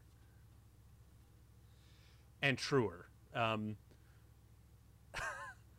I love these. And you know what I also love about these devices is the fact that they, despite the fact that they're constantly used and whatnot, they always look like it got a heavy coat of dust on them. Right.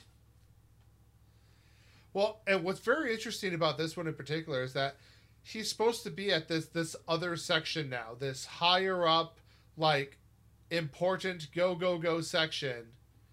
And the guy's not even using his terminal, and he's like a terminal expert. So, like, what is this telling him about where he has ended up all of a sudden? Yeah, exactly. Like, maybe this place isn't so great. I do like the fact that we finally see what one of those stupid gifts does.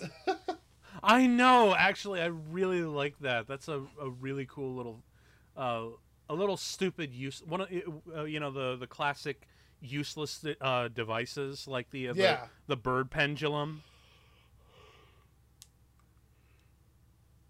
Of course, I really do love how that he chooses not to use the classic bird pendulum because we've seen it 1,000 times. Let's see some. His movies are all about let's see something different. And speaking of different, let's just have the fucking wall come to life. Have it, give it a face too. Why not?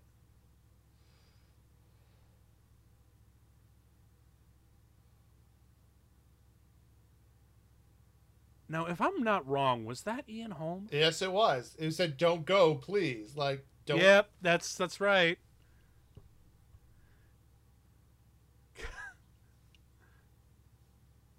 He didn't even know he could turn it on. Jesus Christ. How did you even get to this job?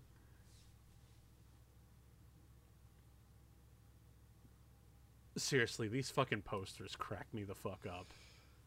Or at least they would if they didn't feel so close to the Trump posters out there. That's right.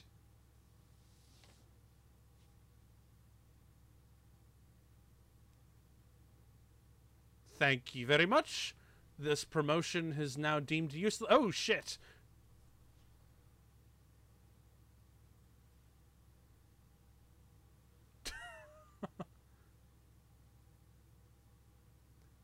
I swear, this guy talks like a tobacco auctioneer and a Wall Street broker. But I love the fact that, like, they just keep harping on the fact of, like, you took a car out and there's issues with it. Like, will you please do your damn paperwork about this car? Yep. Because that's what's funny. It's like, I don't think anyone would actually care that the car got destroyed. They just want the paperwork that says the car got destroyed.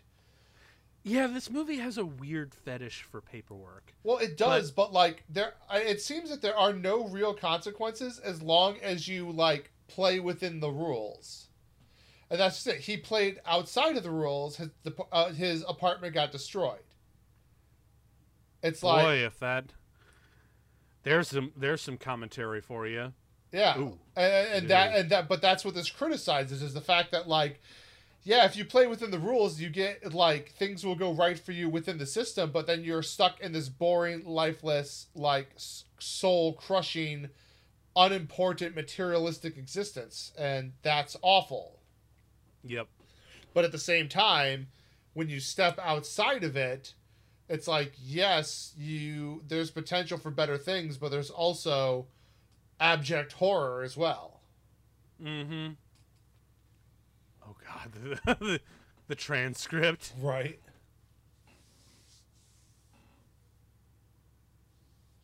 Oh my god.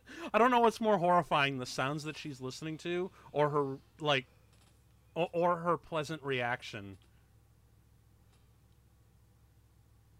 Yeah, she's just like, this is my job. I'm fine. Yep. No worries. Yep. Oh, this is just another wonderful day at the job. Here at the ministry, this is such a lovely day, and do have a good day, and be sure to have your paperwork. Although I also love how seemingly useless the hand bracelet that she's wearing. Yeah. Like, what are we getting at here? But at the same time, it's actually kind of funnier when you don't know.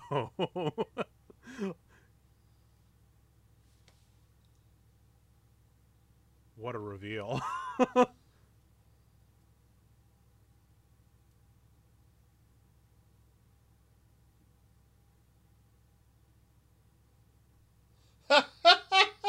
Oh my god. Those fucking gifts, I swear to god. I love the fact that one of those... he has a kid there while he's coming out drenched in blood, but that you see one of those baby masks hanging up.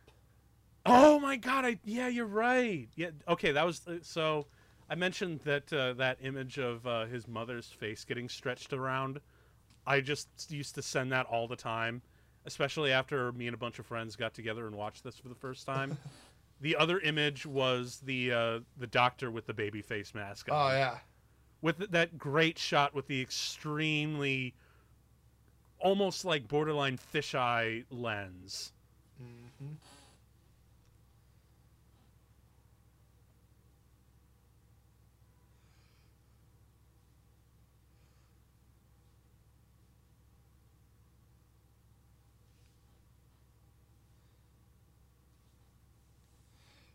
I'm one of the things that always really threw me for this is my first time seeing Michael Palin not playing like in the Pythons, like playing something straight. I'd never seen that before, and I was just like, oh man, like he really can do it. Huh. You know, that is something weird that I haven't really thought of. I mean, because you're right. He's really good. I mean, he nails his part. He's great at acting here, and it's the first time I've seen him not being silly. And I'm just like, my gosh, he's great. Yeah, because I mean, the closest thing maybe is a fish called Wanda, but in that one, he's still pretty silly. Yes. But I guess I mean, because I guess it's safe to say that silly is his currency. But in a movie this silly, the fact that he's playing it straight makes it silly.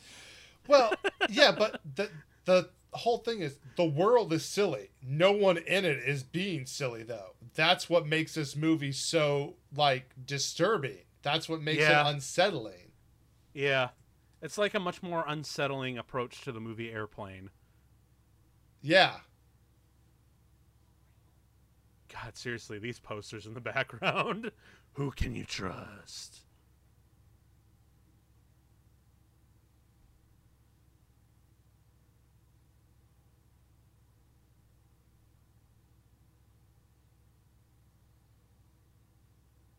Boy, he has got a real hard on for this woman. Right. But in all fairness, I mean, in your average dystopia, isn't there's only two ways you can deal with it. You can either try to, free the people or get laid. Or both. But usually it's one or the other. Cuz like great example is Katniss. Do I want to free the people or get laid? I love the Free the fact that people.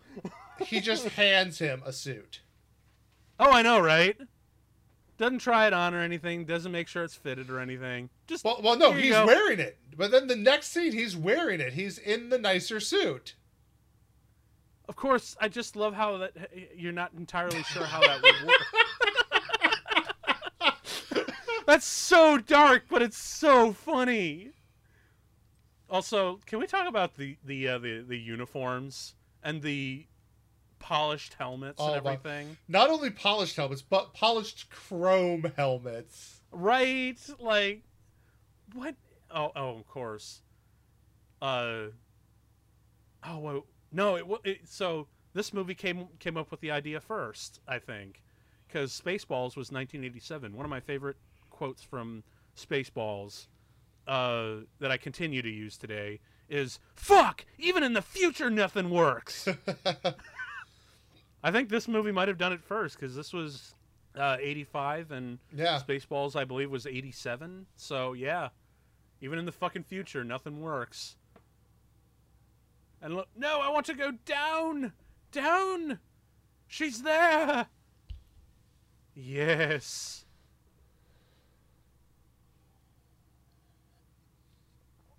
And I also love how the music is in his head.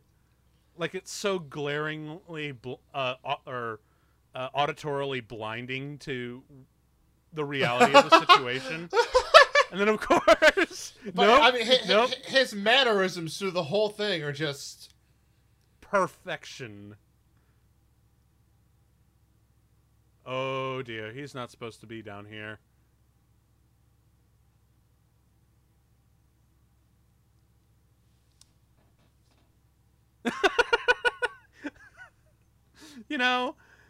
Like, don't you love the fact that, these people are so quick to put the out of order sign in, but slower than fucking molasses to get it actually fixed?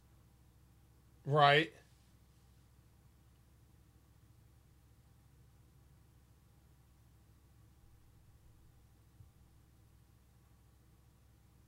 Where are your papers?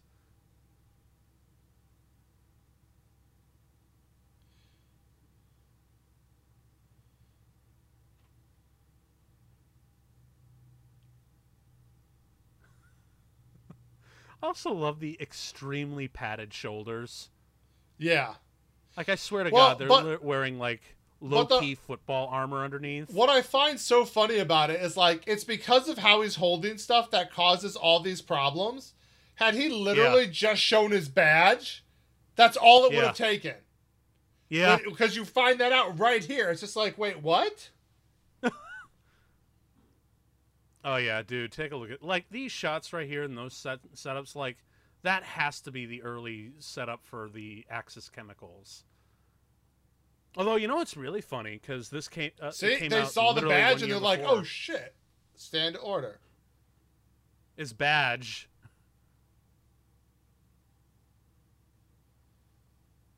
I love how he's using that shit.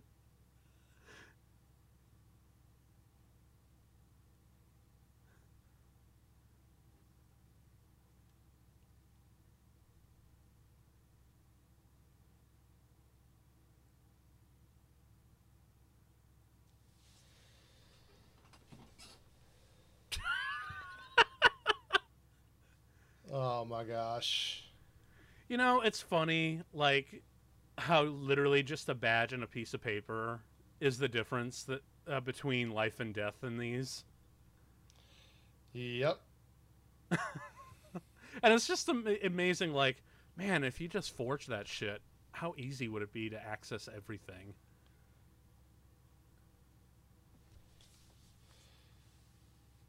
Man, I really dig the Art Deco, But see, the design for the Ministry. I love how, I mean, and here he's losing all the papers and Oh shit. Oh shit. I mean, for God's sake, don't lose it. He has just dropped the whole file. Like he is. Yep.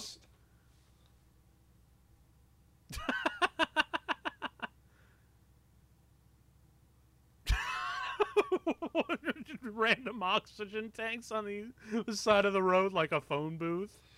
I love the taped X over the dog's butt. Like, Right? What is that? What are we trying to accomplish here?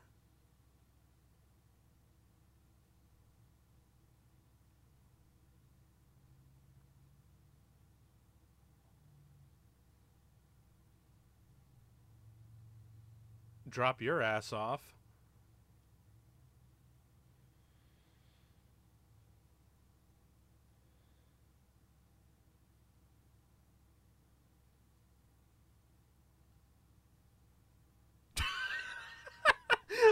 Can we just talk about how that blind comes out of nowhere?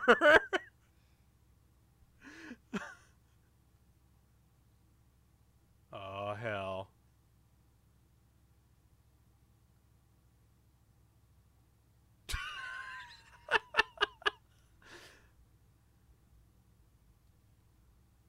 I really wish that Jonathan Pryce did more roles, could have done more roles like this, because he's impeccably good at channeling, you know, Keaton and Chaplin and the Marx Brothers.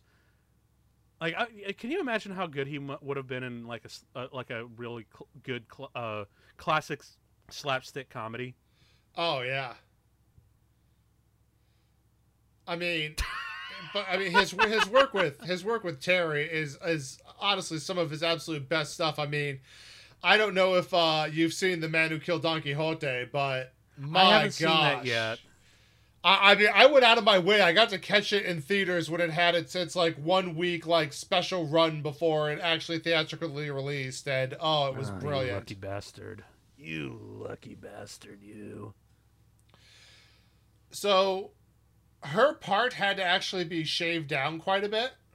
Oh, really? Yeah. So, Terry knew a lot of the same people that like she did, and she came highly recommended, and she did like screen test well, but like she'd only been in one other film before this, Yeah, and like yeah. her performance was just not quite what he was hoping for a lot of the time. And it's like he basically was just like, yeah, I kind of learned that there really is no substitute for experience. So, like, there was, like, more of her part, like, filmed and done, but it actually had to be, like, shaved down and a lot of her scenes shortened just because it was not working for what he wanted to do. Yep. And sadly, she really didn't do a whole lot after this. I mean, she did a couple in the 80s, a few in the 90s, but, like, she hasn't been in anything, like, since like 2001 was like some of the last stuff that she's done. She's more or less retired right now.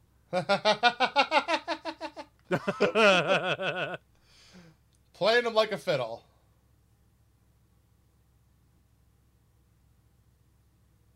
Oh my god, this guy's such a dorky pushover. Well, he spent his life living in dreams, like he doesn't deal with people. Or reality. Get the hell out!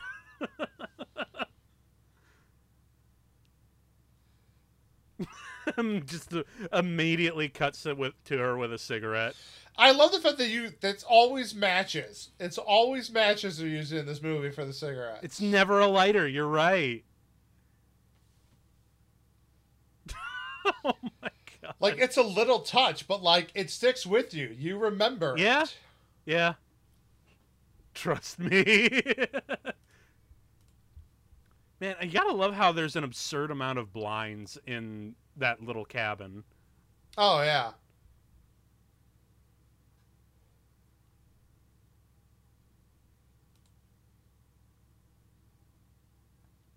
Hey. But speaking of Jonathan Pryce here. Yeah. I find it interesting that he has had such a long and varied career, but he only, I think just this last year got nominated for an Oscar. Really? What was it for? The Two Popes. Oh, right on. And I mean, he does a wonderful job, but that's right. He played for Pope Francis. Uh-huh.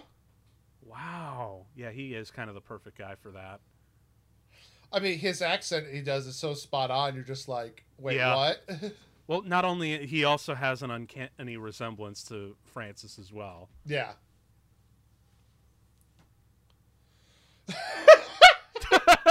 And I see what you mean about watching him do like a Buster Keaton type movie would be perfect. Yeah, it would. He's a little old now, but it'd be really great. But had he done it in his heyday, yeah, it would have been real. It would have been really great. Oh, power today, pleasure tomorrow. God, the artwork is so fucking. I gotta look up who the graphic designer was for this movie, because, man, these posters are so creative and so funny. Oh man, a fucking volleyball game in the middle of a power plant. No big deal. It's whatevs. I mean, in all fairness, let's be honest. That actually feels like a precursor to the Springfield nuclear power plant. Yeah. Just a bunch of dudes in hazmat suits playing volleyball. Watch your fingers. Watch your fingers.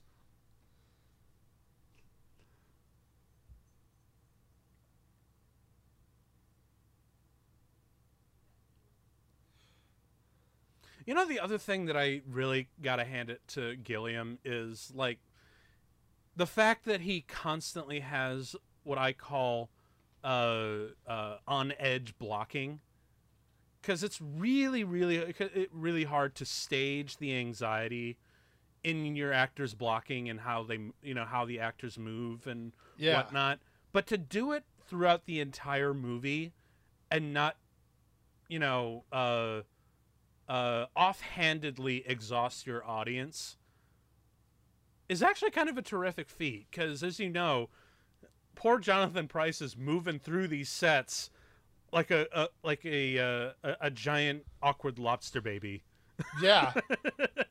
But to keep up that kind of anxiety is actually kind of a great feat. Oh, I love this. All the billboards. The long string of billboards that half of which we really never really get to see or appreciate.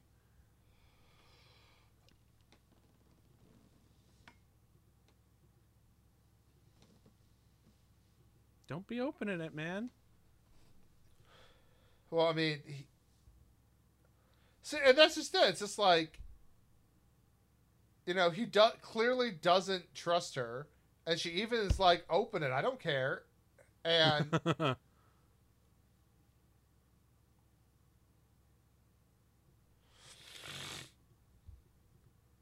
oh, hell.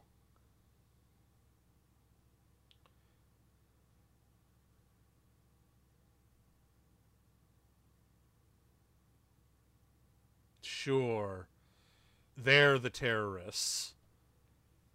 What I find so interesting right here, particularly, is that, like, she's calm. It's clear she's dealt with this before. This is honestly probably procedural. And his reaction is what messes everything up. Well, I mean, to be honest, like, he is way out of his element. He is Donnie from Big Lebowski. Donnie, you're out of your element. It's like, yeah, he does not It's like he stayed in his bubble for so long. He never really. He got a promotion to a new section, but he's not sure how that world works. Like, he's so new to it. He also, all of his experience romantically has always been in dreams, and now that he's forced to literally deal headlong, pun intended here, dive headlong into reality is quite jarring. But it's not only with that, it's with everything. It's just like, he doesn't understand the reality of his job. He doesn't understand the reality of the ministry. He doesn't understand the reality of love. Like, he has spent so much time in dreams, he does not understand almost anything, which was fine when he stayed in his lane. Maybe that's why the American right, the political right, has always loved this movie, because they identify with that. Perhaps. I've stayed in my dream world so long, it must become reality. Which is totally funny because, his dreams wind up getting turned on his head by the end of the movie. Yeah. Oh, crap. Also, can we talk about the design of those police cars? Oh, yeah. They're so stupid looking. And so he manages to come up with a design that is super aggressive and intimidating, and also really stupid and hilarious at the same time. Well, and there's definitely, I don't know how much you know about, like, English, like, police enforcement tanks and stuff like that. They're clearly a futurized version of those kind of tanks that the English used. But they're just, because they're so hilariously box-like, they look like, they look like hilariously beefed up versions of, like, the Mars rover. It's actually kind of, and plus when that they're models, they just look that much more unintentionally adorable, while still keeping that imposing kind of thing going on in context with the rest of the film. If that poster right there isn't Republicans all over. Consumers for Christ. Oh my God, if that ain't true. Jesus Christ. Prosperity lighting. Like, man, that really is the Republicans in one great advert.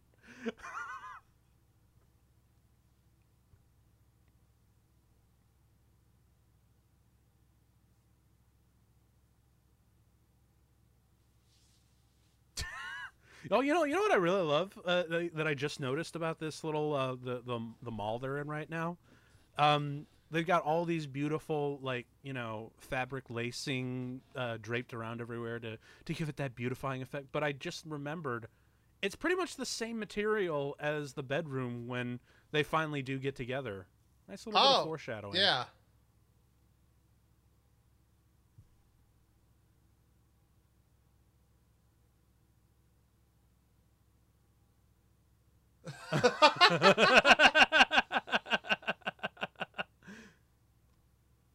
Love the use of the mirror, though.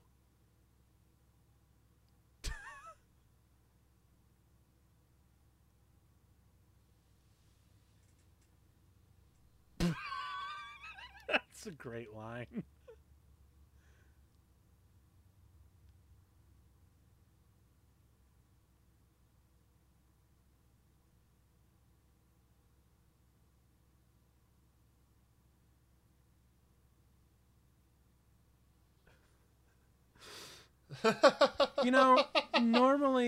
Normally that voice change or that oh God, no, put it away, change the channel. Oh, thank you, God. Thank you.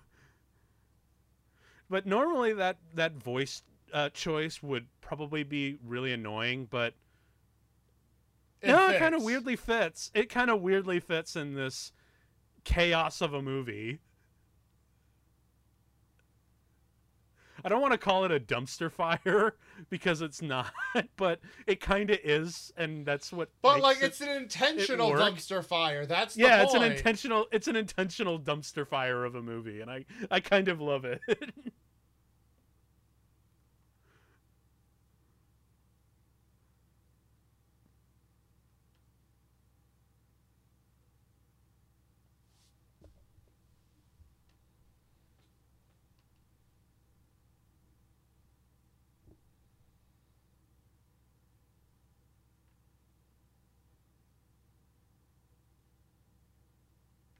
Dude, it's right here. And it's the same thing. It's the same gifts. It's the same goddamn gift.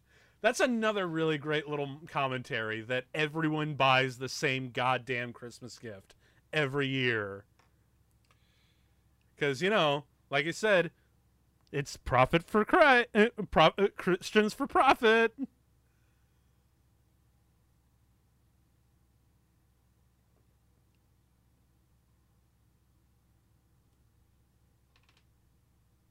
Where's your badge, dude? Oh, such a good match cut. I love this shit. And now, if you notice, like, it's no longer in the original setting. It's actually in his reality. He's splicing reality and dreams together, and I love that. Okay, so we've had some really great cuts, especially with that those wonderful match cuts to splice the reality and the dream world together and to make them cross over and whatnot. But coming up in just a few minutes is probably my favorite cut of all in this whole movie, because it just shows off how well Terry Gilliam uses his wide-angle lens. Like, it's probably one of the best and most extreme cases I've ever seen him use it. I love the commentary though, where they're just like, "Oh yeah, Department of Information. They're always hanging around in lingerie." Yeah, and it's like that tells you everything you need to know about the ministry in general. Yeah.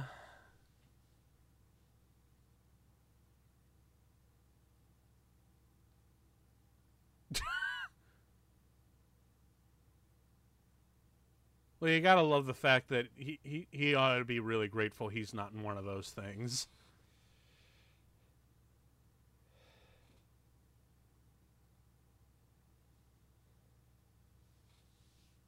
Down, boy.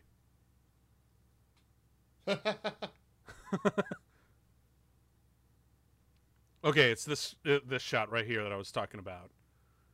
He uses the ultra-wide lens to where you're looking way down in the perspective, and it cuts on, like, the most ugly close-up you've ever seen in your life.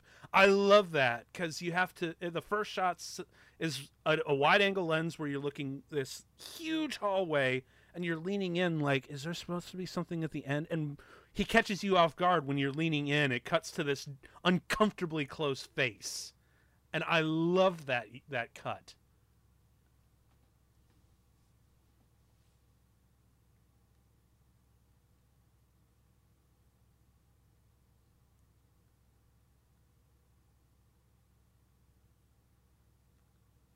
Boy, don't you just love how he constantly has like half a dozen dudes behind him constantly. Yeah. Either for the intimidation factor or to constantly berate him with questions.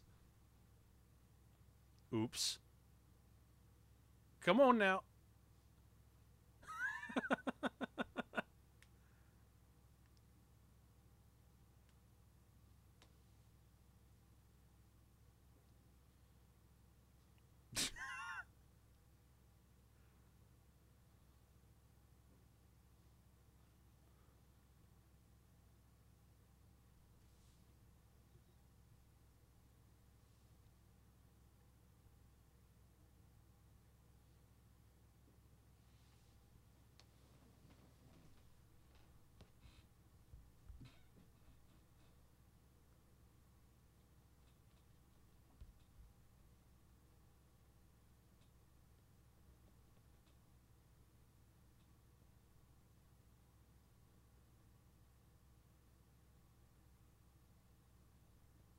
sure it was. It was literally just a fly. Yup.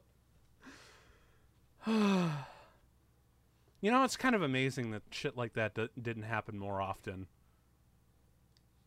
Although, then again, it probably does, and the movie just never really shows it. It just kind of implies that into your head.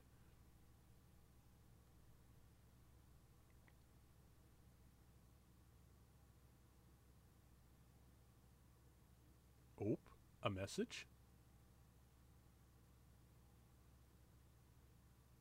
Thump.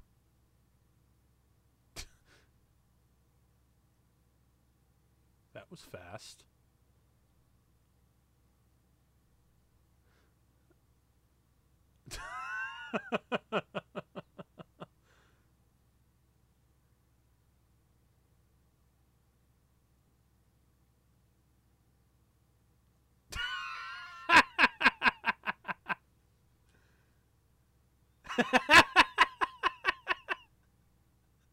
Oh, man. Oh, dear.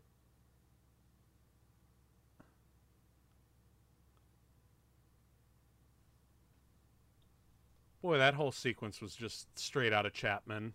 Or Chaplin. It's a winter wonderland!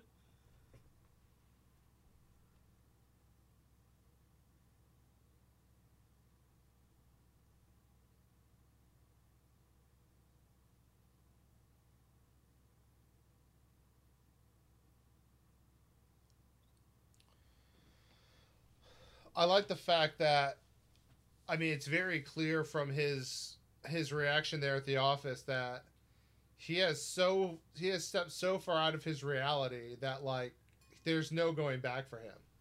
No. It's like he could have sat down and addressed the paperwork and tried to solve things correctly, but he's become so infatuated and obsessed with her that, like, his reality is just gone. Yep. He's a little far gone, but just when you thought his apartment couldn't get any more uninhabitable, it turns into basically the future hideout of Mr. Freeze.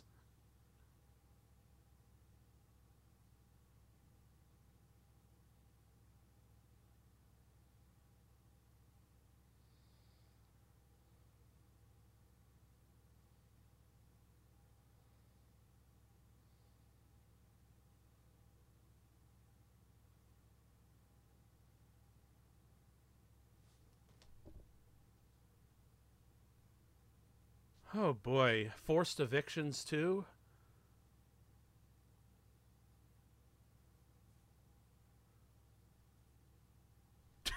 You and the rest of this movie, Bob.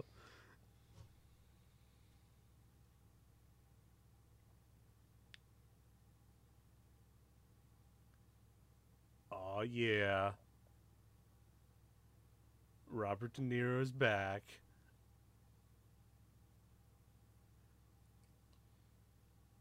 Now, I will admit, this is kind of an ingenious and just sinister revenge bit. Also, you really gotta love the fact that the septic and the air condition have the exact same kind of pipe. Right.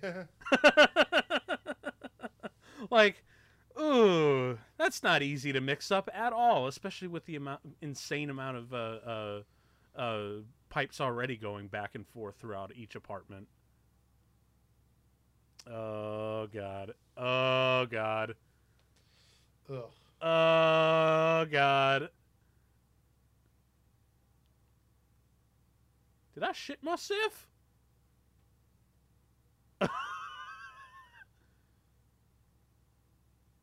Oh god. Oh, that is an awful way to go.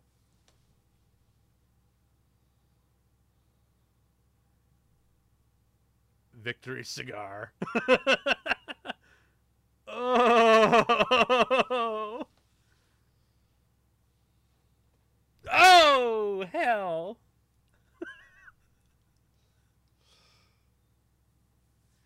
Yeah, you And get him, Robert De do you hear Niro. that phrase these days? We're all in this together. I know, right? That reveal shot for her right there. Oh, Yeah, great. dude. Like, you know, half of these shots really would be actually kind of great looking, and even better, arguably, in black and white. Oh yeah. Matter of fact, I bet if Terry Gilliam had the budget, he probably would do a lot more of this movie with black and white, and also black and white in color as well, like mixed, you know, like black and white with color elements and that sort of thing. Yeah. But wouldn't that have been wouldn't that have been a really great approach? Like, have all of his reality stuff in black and white, and play up that kind of beautiful film noir lighting, but also have all the fantasy stuff in color. Yeah. You know, like how great would that have been? And then, you know, as the movie goes on, there's like elements that are colorized and things that aren't, and you start to question, well, if this is colorized, is this real? Can this be trusted? And you're not sure until the very end where it's all completely confirmed, you know? Yeah. Like, that would have been a really great way to tell this story. You know, I bet now that I'm looking at that, like, this would be a great fan project, you know? For someone to do like a color spotted black and white bit where the dreams are color and the realities are black and white. That'd be really cool. Someone do that as a fan edit. I love her reaction here. She's just never seen like the wealth side of things like in up close in person like this. Oh yeah, dude. She's very like, whoa. I mean, hell, I've been there before. I mean, there was a time when I was living in literally the only space that I had was a 10 by 10 room in a house where I was living with 5, 6 other people.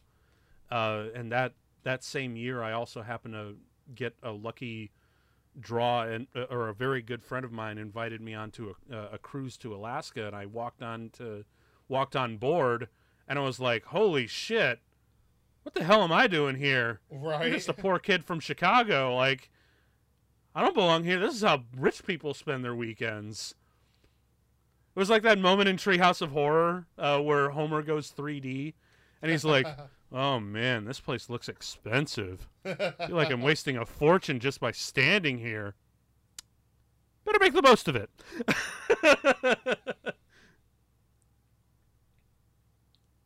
She's like, what the fuck was that? Motherfucker.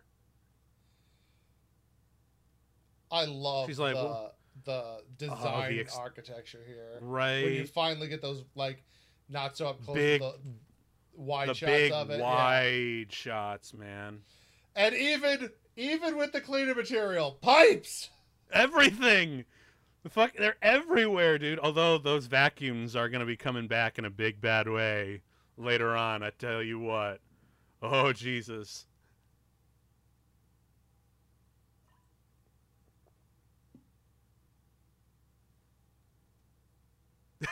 I love even he's got the same fucking gift. Right.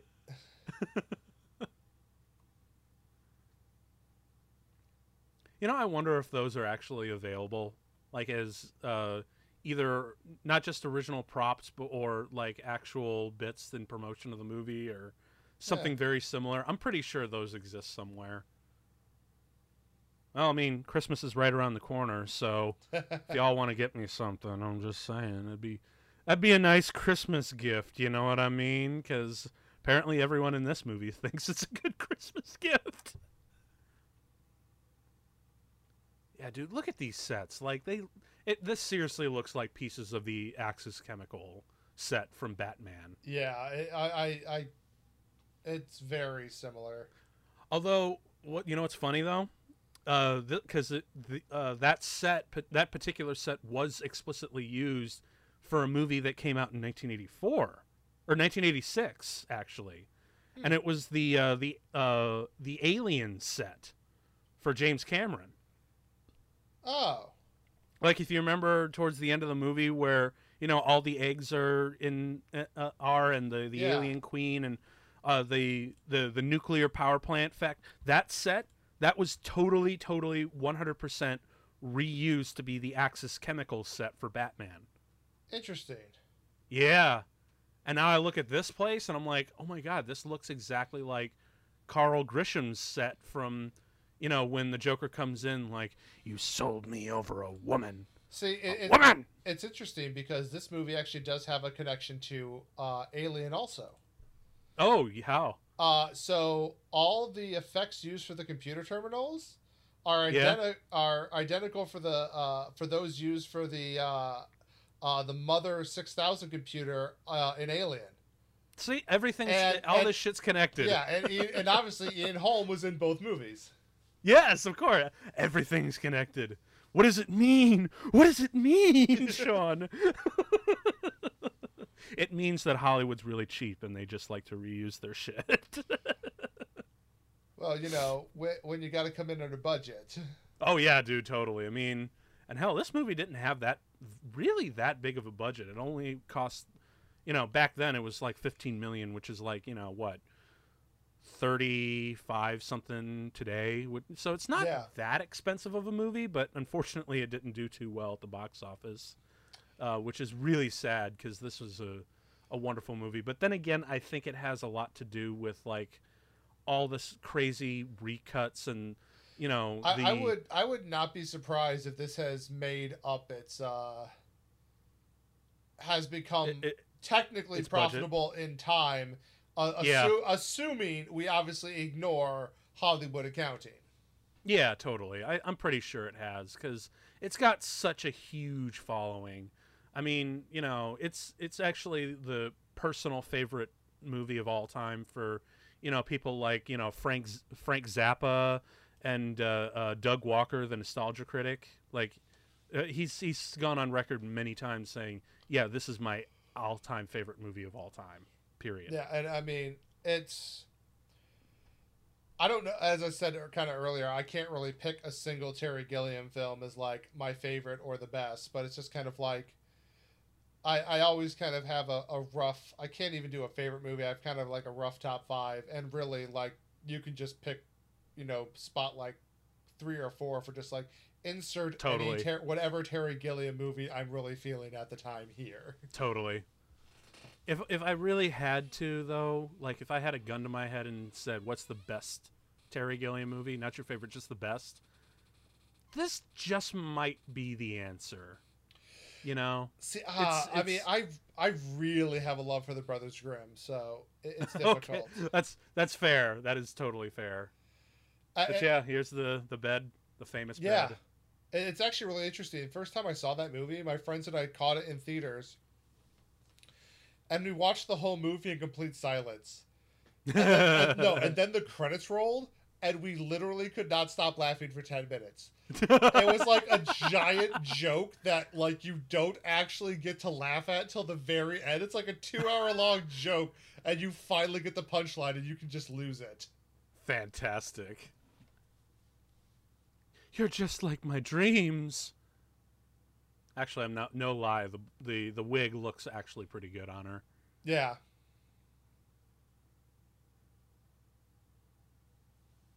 Oh my God.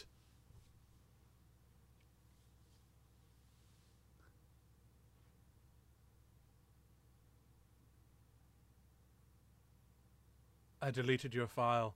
We're free to go wherever we want. Yeah, but he should have deleted his own. Yep.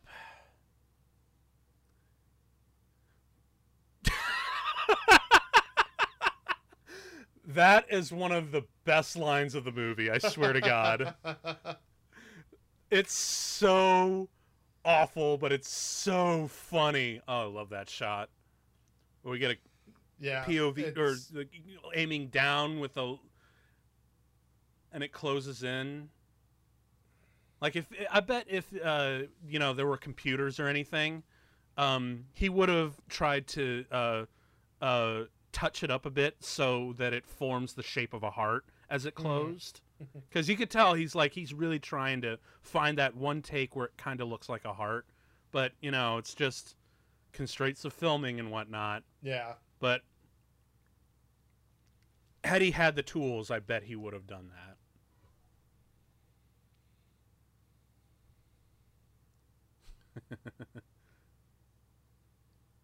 Perfectly obscured because it's just the wig. Oh, I love this shot. This is like the best thing ever. Like, here's your Christmas present. You want to unwrap it? That's great, dude.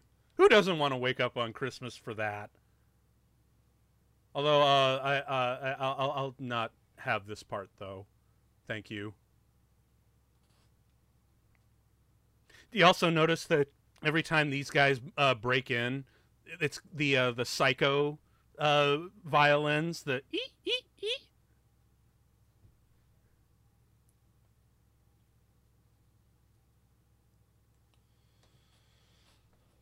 Oh shit.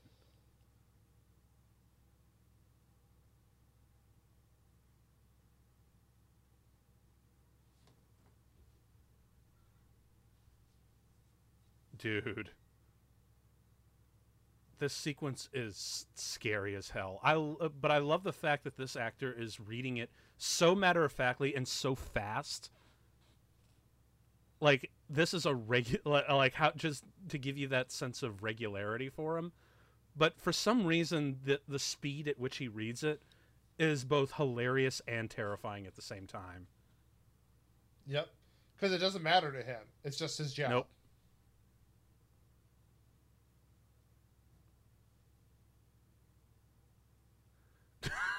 Of course, they got to have that crescendo of, like, you're wasting paper.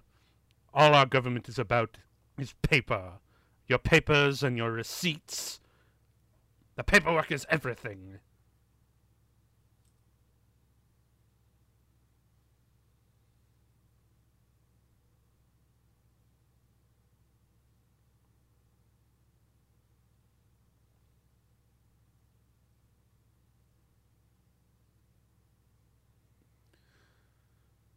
Oh, God. Jesus Christ, that's always so terrifying. So is that. I don't want this, Santa.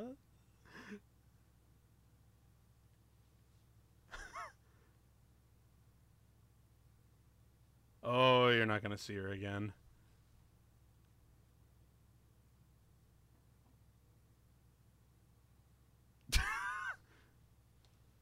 Well, he can't drink it. He's in a straitjacket.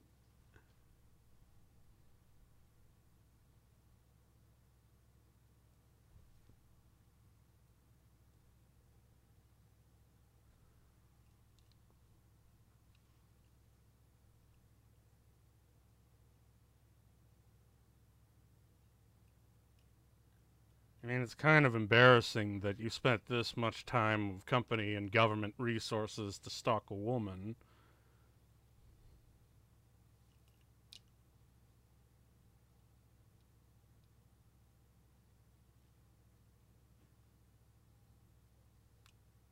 Nope.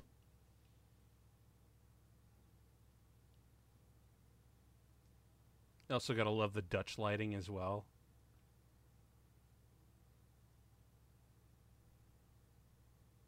As a matter of fact, I just noticed that Terry really likes to use a lot of Dutch lighting. Dutch lighting, kids, is when, you know, it's the old flashlight trick where you hold it under your face to make it look scary. But I just noticed he did that a lot. Yeah. And not just this movie, but in a lot of his movies, actually. Like, well, it's definitely a recurring thing in Fear and Loathing Las Vegas, because he goes really fucking apeshit with his lighting on that movie. Oh,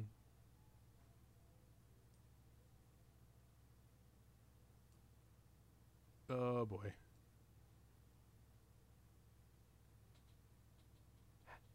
And Happy Christmas!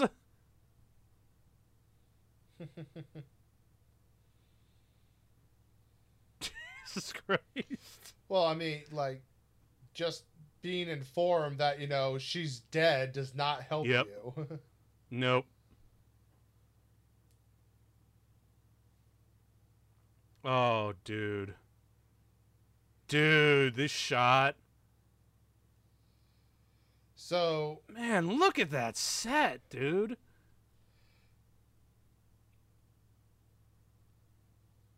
here's what's fun. Those rails are functional.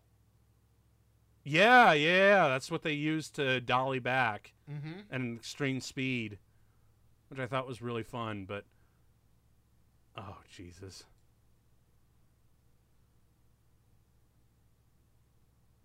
So I take it this in a weird way this is kind of the infamous Room 101 of Orwell. Yeah. But I do, yeah, this is the shot that I was talking about that just is so creepy, but it's also so funny at the same time. I don't know how Gilliam is able to constantly walk that balance so skillfully throughout the entire movie of getting these really creepy and unsettling scenarios, but also kind of making them weirdly funny. He's a master of it. Yeah. And I also love how there's the binky and the bouncy ball. I think that actually might be a reference to his kid.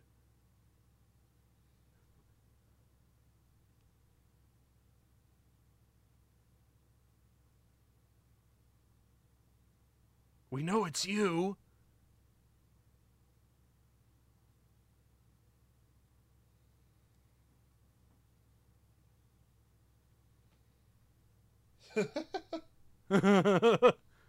You're frightened.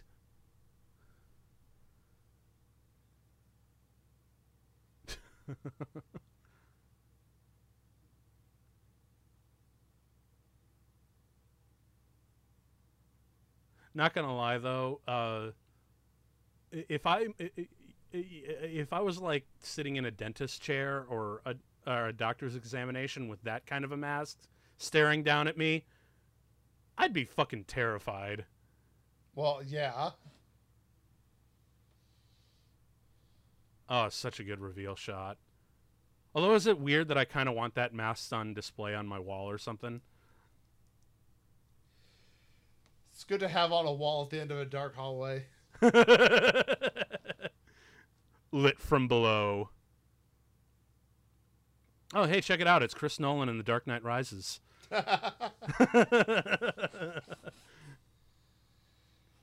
Now you just kind of want them to start the chant. Dish it, Basra, Basra, dish it, Basra, Basra. And of course, Robert De Niro is here to save the day.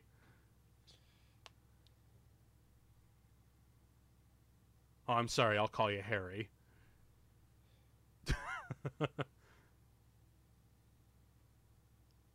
Freedom!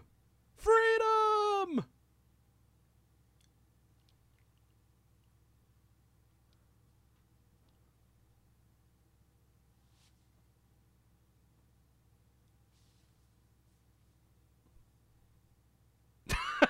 And she just like, whatever. Not my department. Bang, bang. Look out. Kapow. I like that one of them takes the time to grab his coat. That's good. And then we got the famous breakout sequence.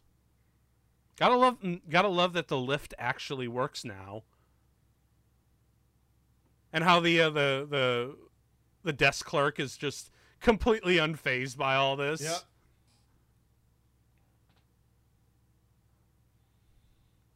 And then just if we couldn't make this sequence a little bit more awesome.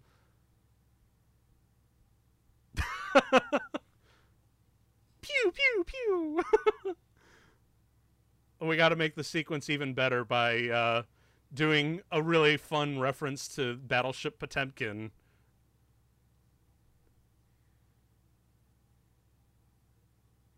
This is because like a lot of people point out like, oh, one of the great homages to that was always in The Untouchables, which ironically, we already touched on this episode.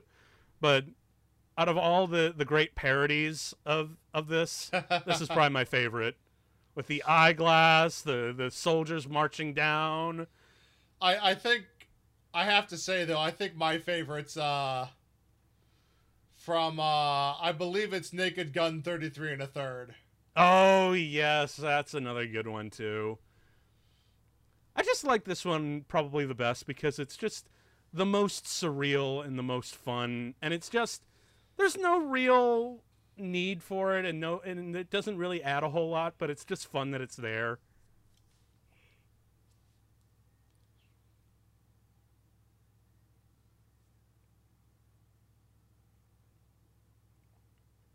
Boy, you gotta love how easily it was to escape. You want to do the honors? Destroy my workplace?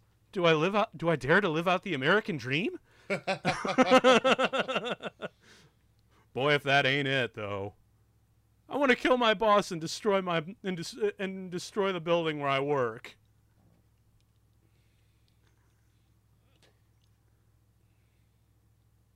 All the papers raining down. Fuck your paperwork, yeah! Burn, bitch! Down with authoritarianism and corporations. Down with governments. Fuck your paperwork. Yeah. Hell yeah, Batman. Hell yeah. Okay, seriously, like this whole set, because this is, wow. Stealth. Their stealth level is like through the roof. Because that was pretty shitty. That was like, how did you miss that?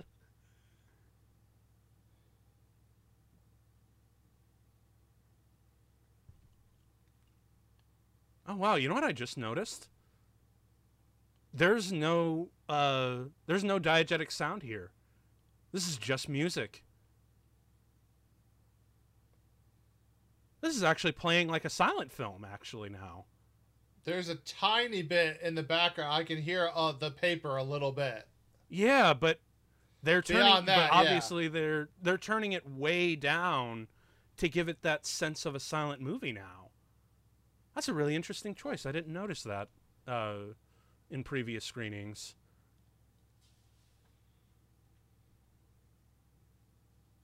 It's attacking me. The paperwork. It's coming back. To ring true. Don't worry, comrade. I'm going to help you. That nasty pulled paperwork won't be taking you down. But I do love the fact that he's just vanishes. Mm-hmm. Vanishes in a sea of paperwork. Which, if that ain't fucking poetic, dude, like, I don't know what is.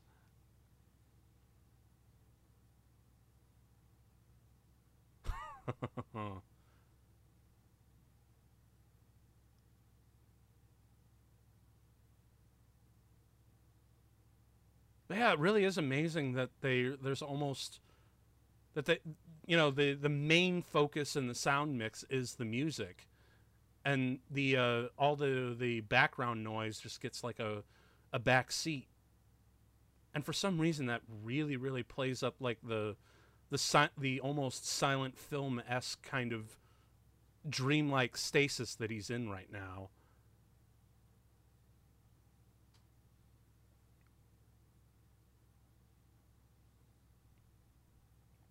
God damn, if I love these sets. Oh, yeah. Oh, yeah.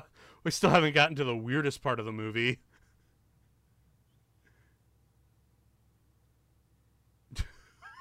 Jesus Christ. The uncomfort level is so real.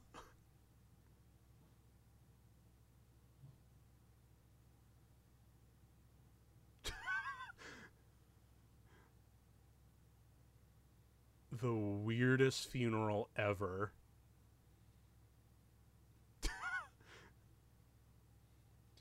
You know, honestly, half this shit in this scene actually makes me feel like it was directed by or co-directed by Tim Burton.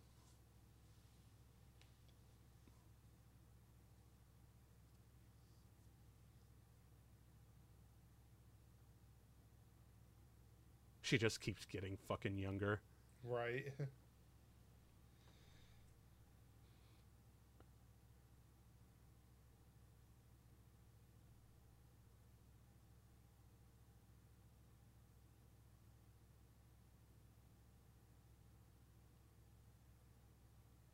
I need to hit on these young men that are the same age as you. And yet again, bursting through the scene.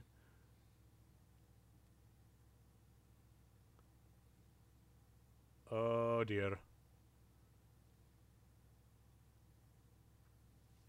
You know, for as heavily armed as these guards are always, they don't really fire their weapons that often, do they? It's more for the intimidation factor. Oh. Ew. Whoop. Ah, such a good transition.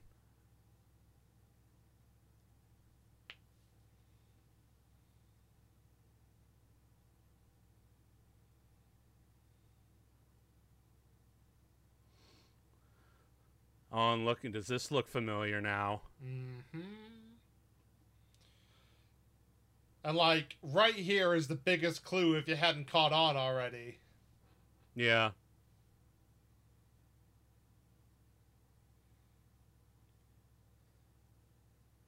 Is that he's not, this is not actually happening. This is all just in his head, another dream. Oh God. But I actually do love that this whole sequence is kind of him struggling through the procedure. Yeah. I imagine. And as soon as he, the torment is gone, and he finds, Jill again, is when he's finally succumbed. Yeah. It's a brilliant sequence. Yep. A sequence, I might add, lasts a full 10 minutes. Like, that's a really, in a feature film, that's a fairly long time to commit to a complete fake out. Yeah.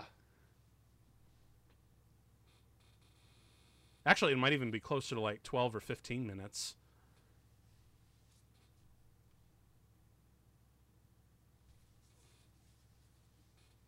Randomly materializes into the cabin.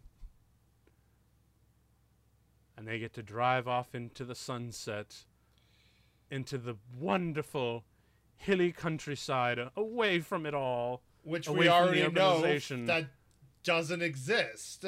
Yep. We're going to have a lovely little home and a lovely little farm out in the middle of the country where no one, not anyone, can ever bother us again. And we'll all live happily and verily ever after. Oh. Ooh.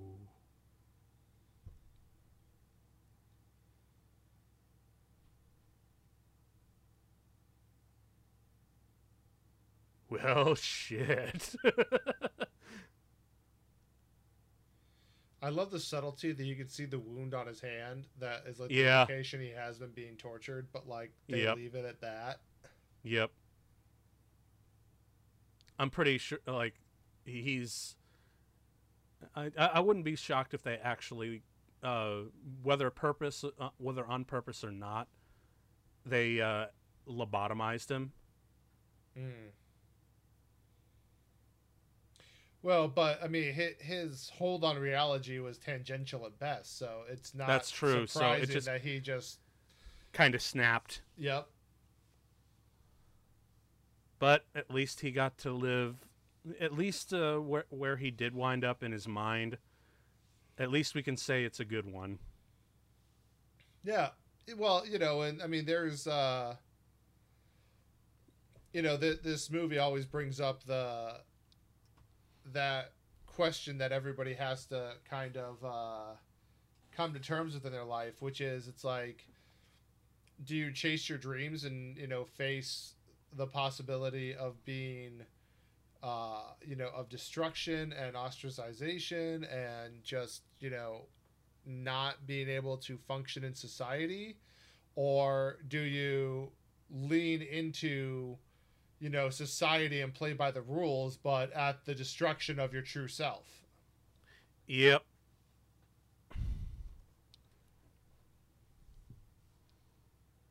And I love how they just hold on that final shot throughout the entire credits, just to let the horror of where he is sink in. Yeah.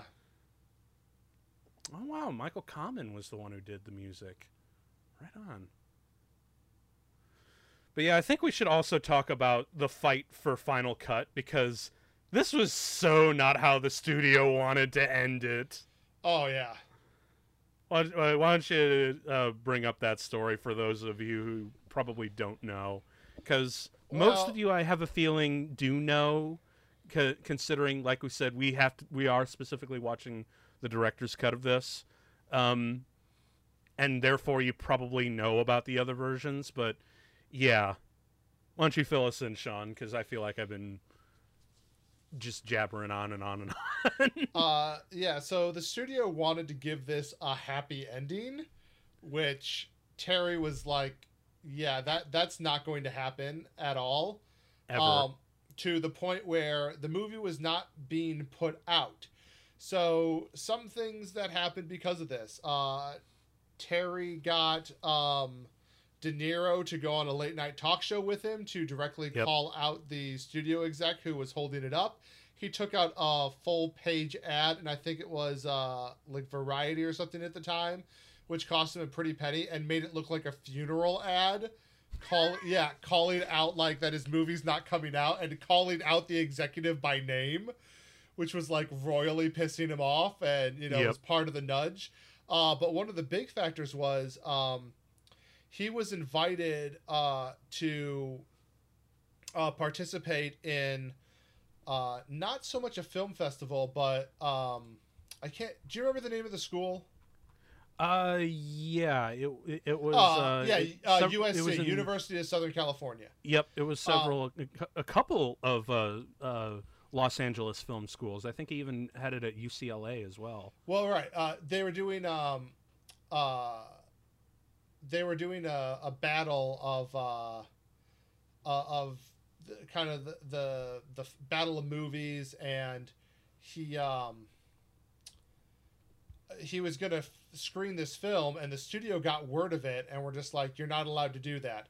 And so like he's at the event, like on the phone with the studio going back and forth, and they eventually give him permission to play a clip, and he just plays the whole movie. Yep. And then continues to do that for 2 weeks. Just keeps playing the movie. So because of those screenings and that they weren't being charged for, I mean, the studio's pissed, but it allowed the critics to get to go see his movie. Yeah. And the critics were just giving it such rave reviews and calling it amazing that it basically forced the hand of the studio to finally let him put his cut out there, because when you're sitting on a movie that critics are putting out rave reviews for, and you're not putting out that movie because you're being grumpy, it's bad press, and the last thing a studio needs is bad press. So there was just a huge bitter battle trying to get his cut, and we're not even talking about this cut specifically. It was a theatrical cut, but that did not have a happy ending. Yeah, this cut came a little bit later, but this has basically been like, this is the established cut that everyone watches and everyone should watch. So yes, absolutely, dude. I mean, we need weird movies like this, but it's just it's crazy how influential this movie is, because we talked about the Super Mario Brothers movie and that whimsical nature. We talked about Batman, Aliens, and Blade Runner. But some other things that kind of reminded me of is like the Coen Brothers, the Hudsucker Proxy movie, or Alex Proyas's Dark City. Those are some other ones that come in there. And you even mentioned Hackers, Like, this movie is probably one of the most low-key influential movies, like, out there, especially of the era of the 80s, for sure. Right, and I mean the art style in it is so unique, but not only that, it is the techniques it uses, and the blending of fantasy and reality, and Yes. just so much of it, and that's just it. It's like its influence can be felt far and wide, but nothing. Its influence is not massively overt. You're not having people like. It doesn't have a sequence like the Odessa Steps where you're going to be able to be like, oh yeah, that was straight lifted from here. Short of a snarky zipline escape with a wink, like that's about the only thing you might catch being straight cribbed from this. Totally. But otherwise, there's so many like little things and aesthetics that have been pulled from this, used other places. But I think that's also one of the brilliant parts about it, is because like it's not so overt that you can necessarily always pick it out. But once you're really aware of this movie and have that context, and you start looking around, it's like it so much of it pops up in sci-fi, in dystopian films, and all that kind of stuff hereafter. And I its legacy, I don't think, can be overstated. Mm-hmm. Yeah, absolutely. And honestly, like, it's definitely, while we've always kind of like gone back and forth of whether or not that this is Terry's best work, we can definitely say this is peak Terry Gilliam. I mean, I would agree with that, but then again, I'm somebody who thinks that Terry hit a peak and just didn't come down. He really never did he? Oh man, it's gonna be. Now I'm really need to just like spend an afternoon and try to hunt down a copy of Man Who Killed Don Quixote, because I've been reading about that for years and years. Now that it's finally out, I just need to actually sit down and watch it. Yeah, I mean, I was very happy I pursued it, and I mean, another movie he does with Price, so. Mm-hmm. Totally. Whew, well, is there any other thoughts on this insane ride? Because I think I've been about exhausted by it all. This movie is great, but man, is it a ride. Yeah, I mean, it's a fantastic movie. Everyone should see it, and just go into it with an open mind and enjoy the trip. Absolutely, dude. Well, I think that'll be capping it off for this episode. Actually, you're going to be with us on next week's episode with another Marvel movie of the month with Mark. We're doing the OG X-Men movie from 2000 by Bryan Singer. It's going to be a really good show, you guys. And because I know you, Sean, specifically wanted on here because that particular episode, because you're a diehard X-Men fan. Yep, I got into comics when I was about 8 years old, and I spent, from when I moved to Ohio, so from about 11 to 15, I spent a lot of time tracking down, like, X-Men chase books. Like, I would, do my chores and do extra stuff to earn my allowance, and I'd be, riding my bike up to the comic store to get another, Silver Age X-Men book, so. Hooah! Yeah, it's going to be another really good episode. So, hope to see you guys next week. It's been really fun listening to you. I've been Tim. I've been Sean. And this has been Contract, where you'll never have to watch a movie alone again. Peace.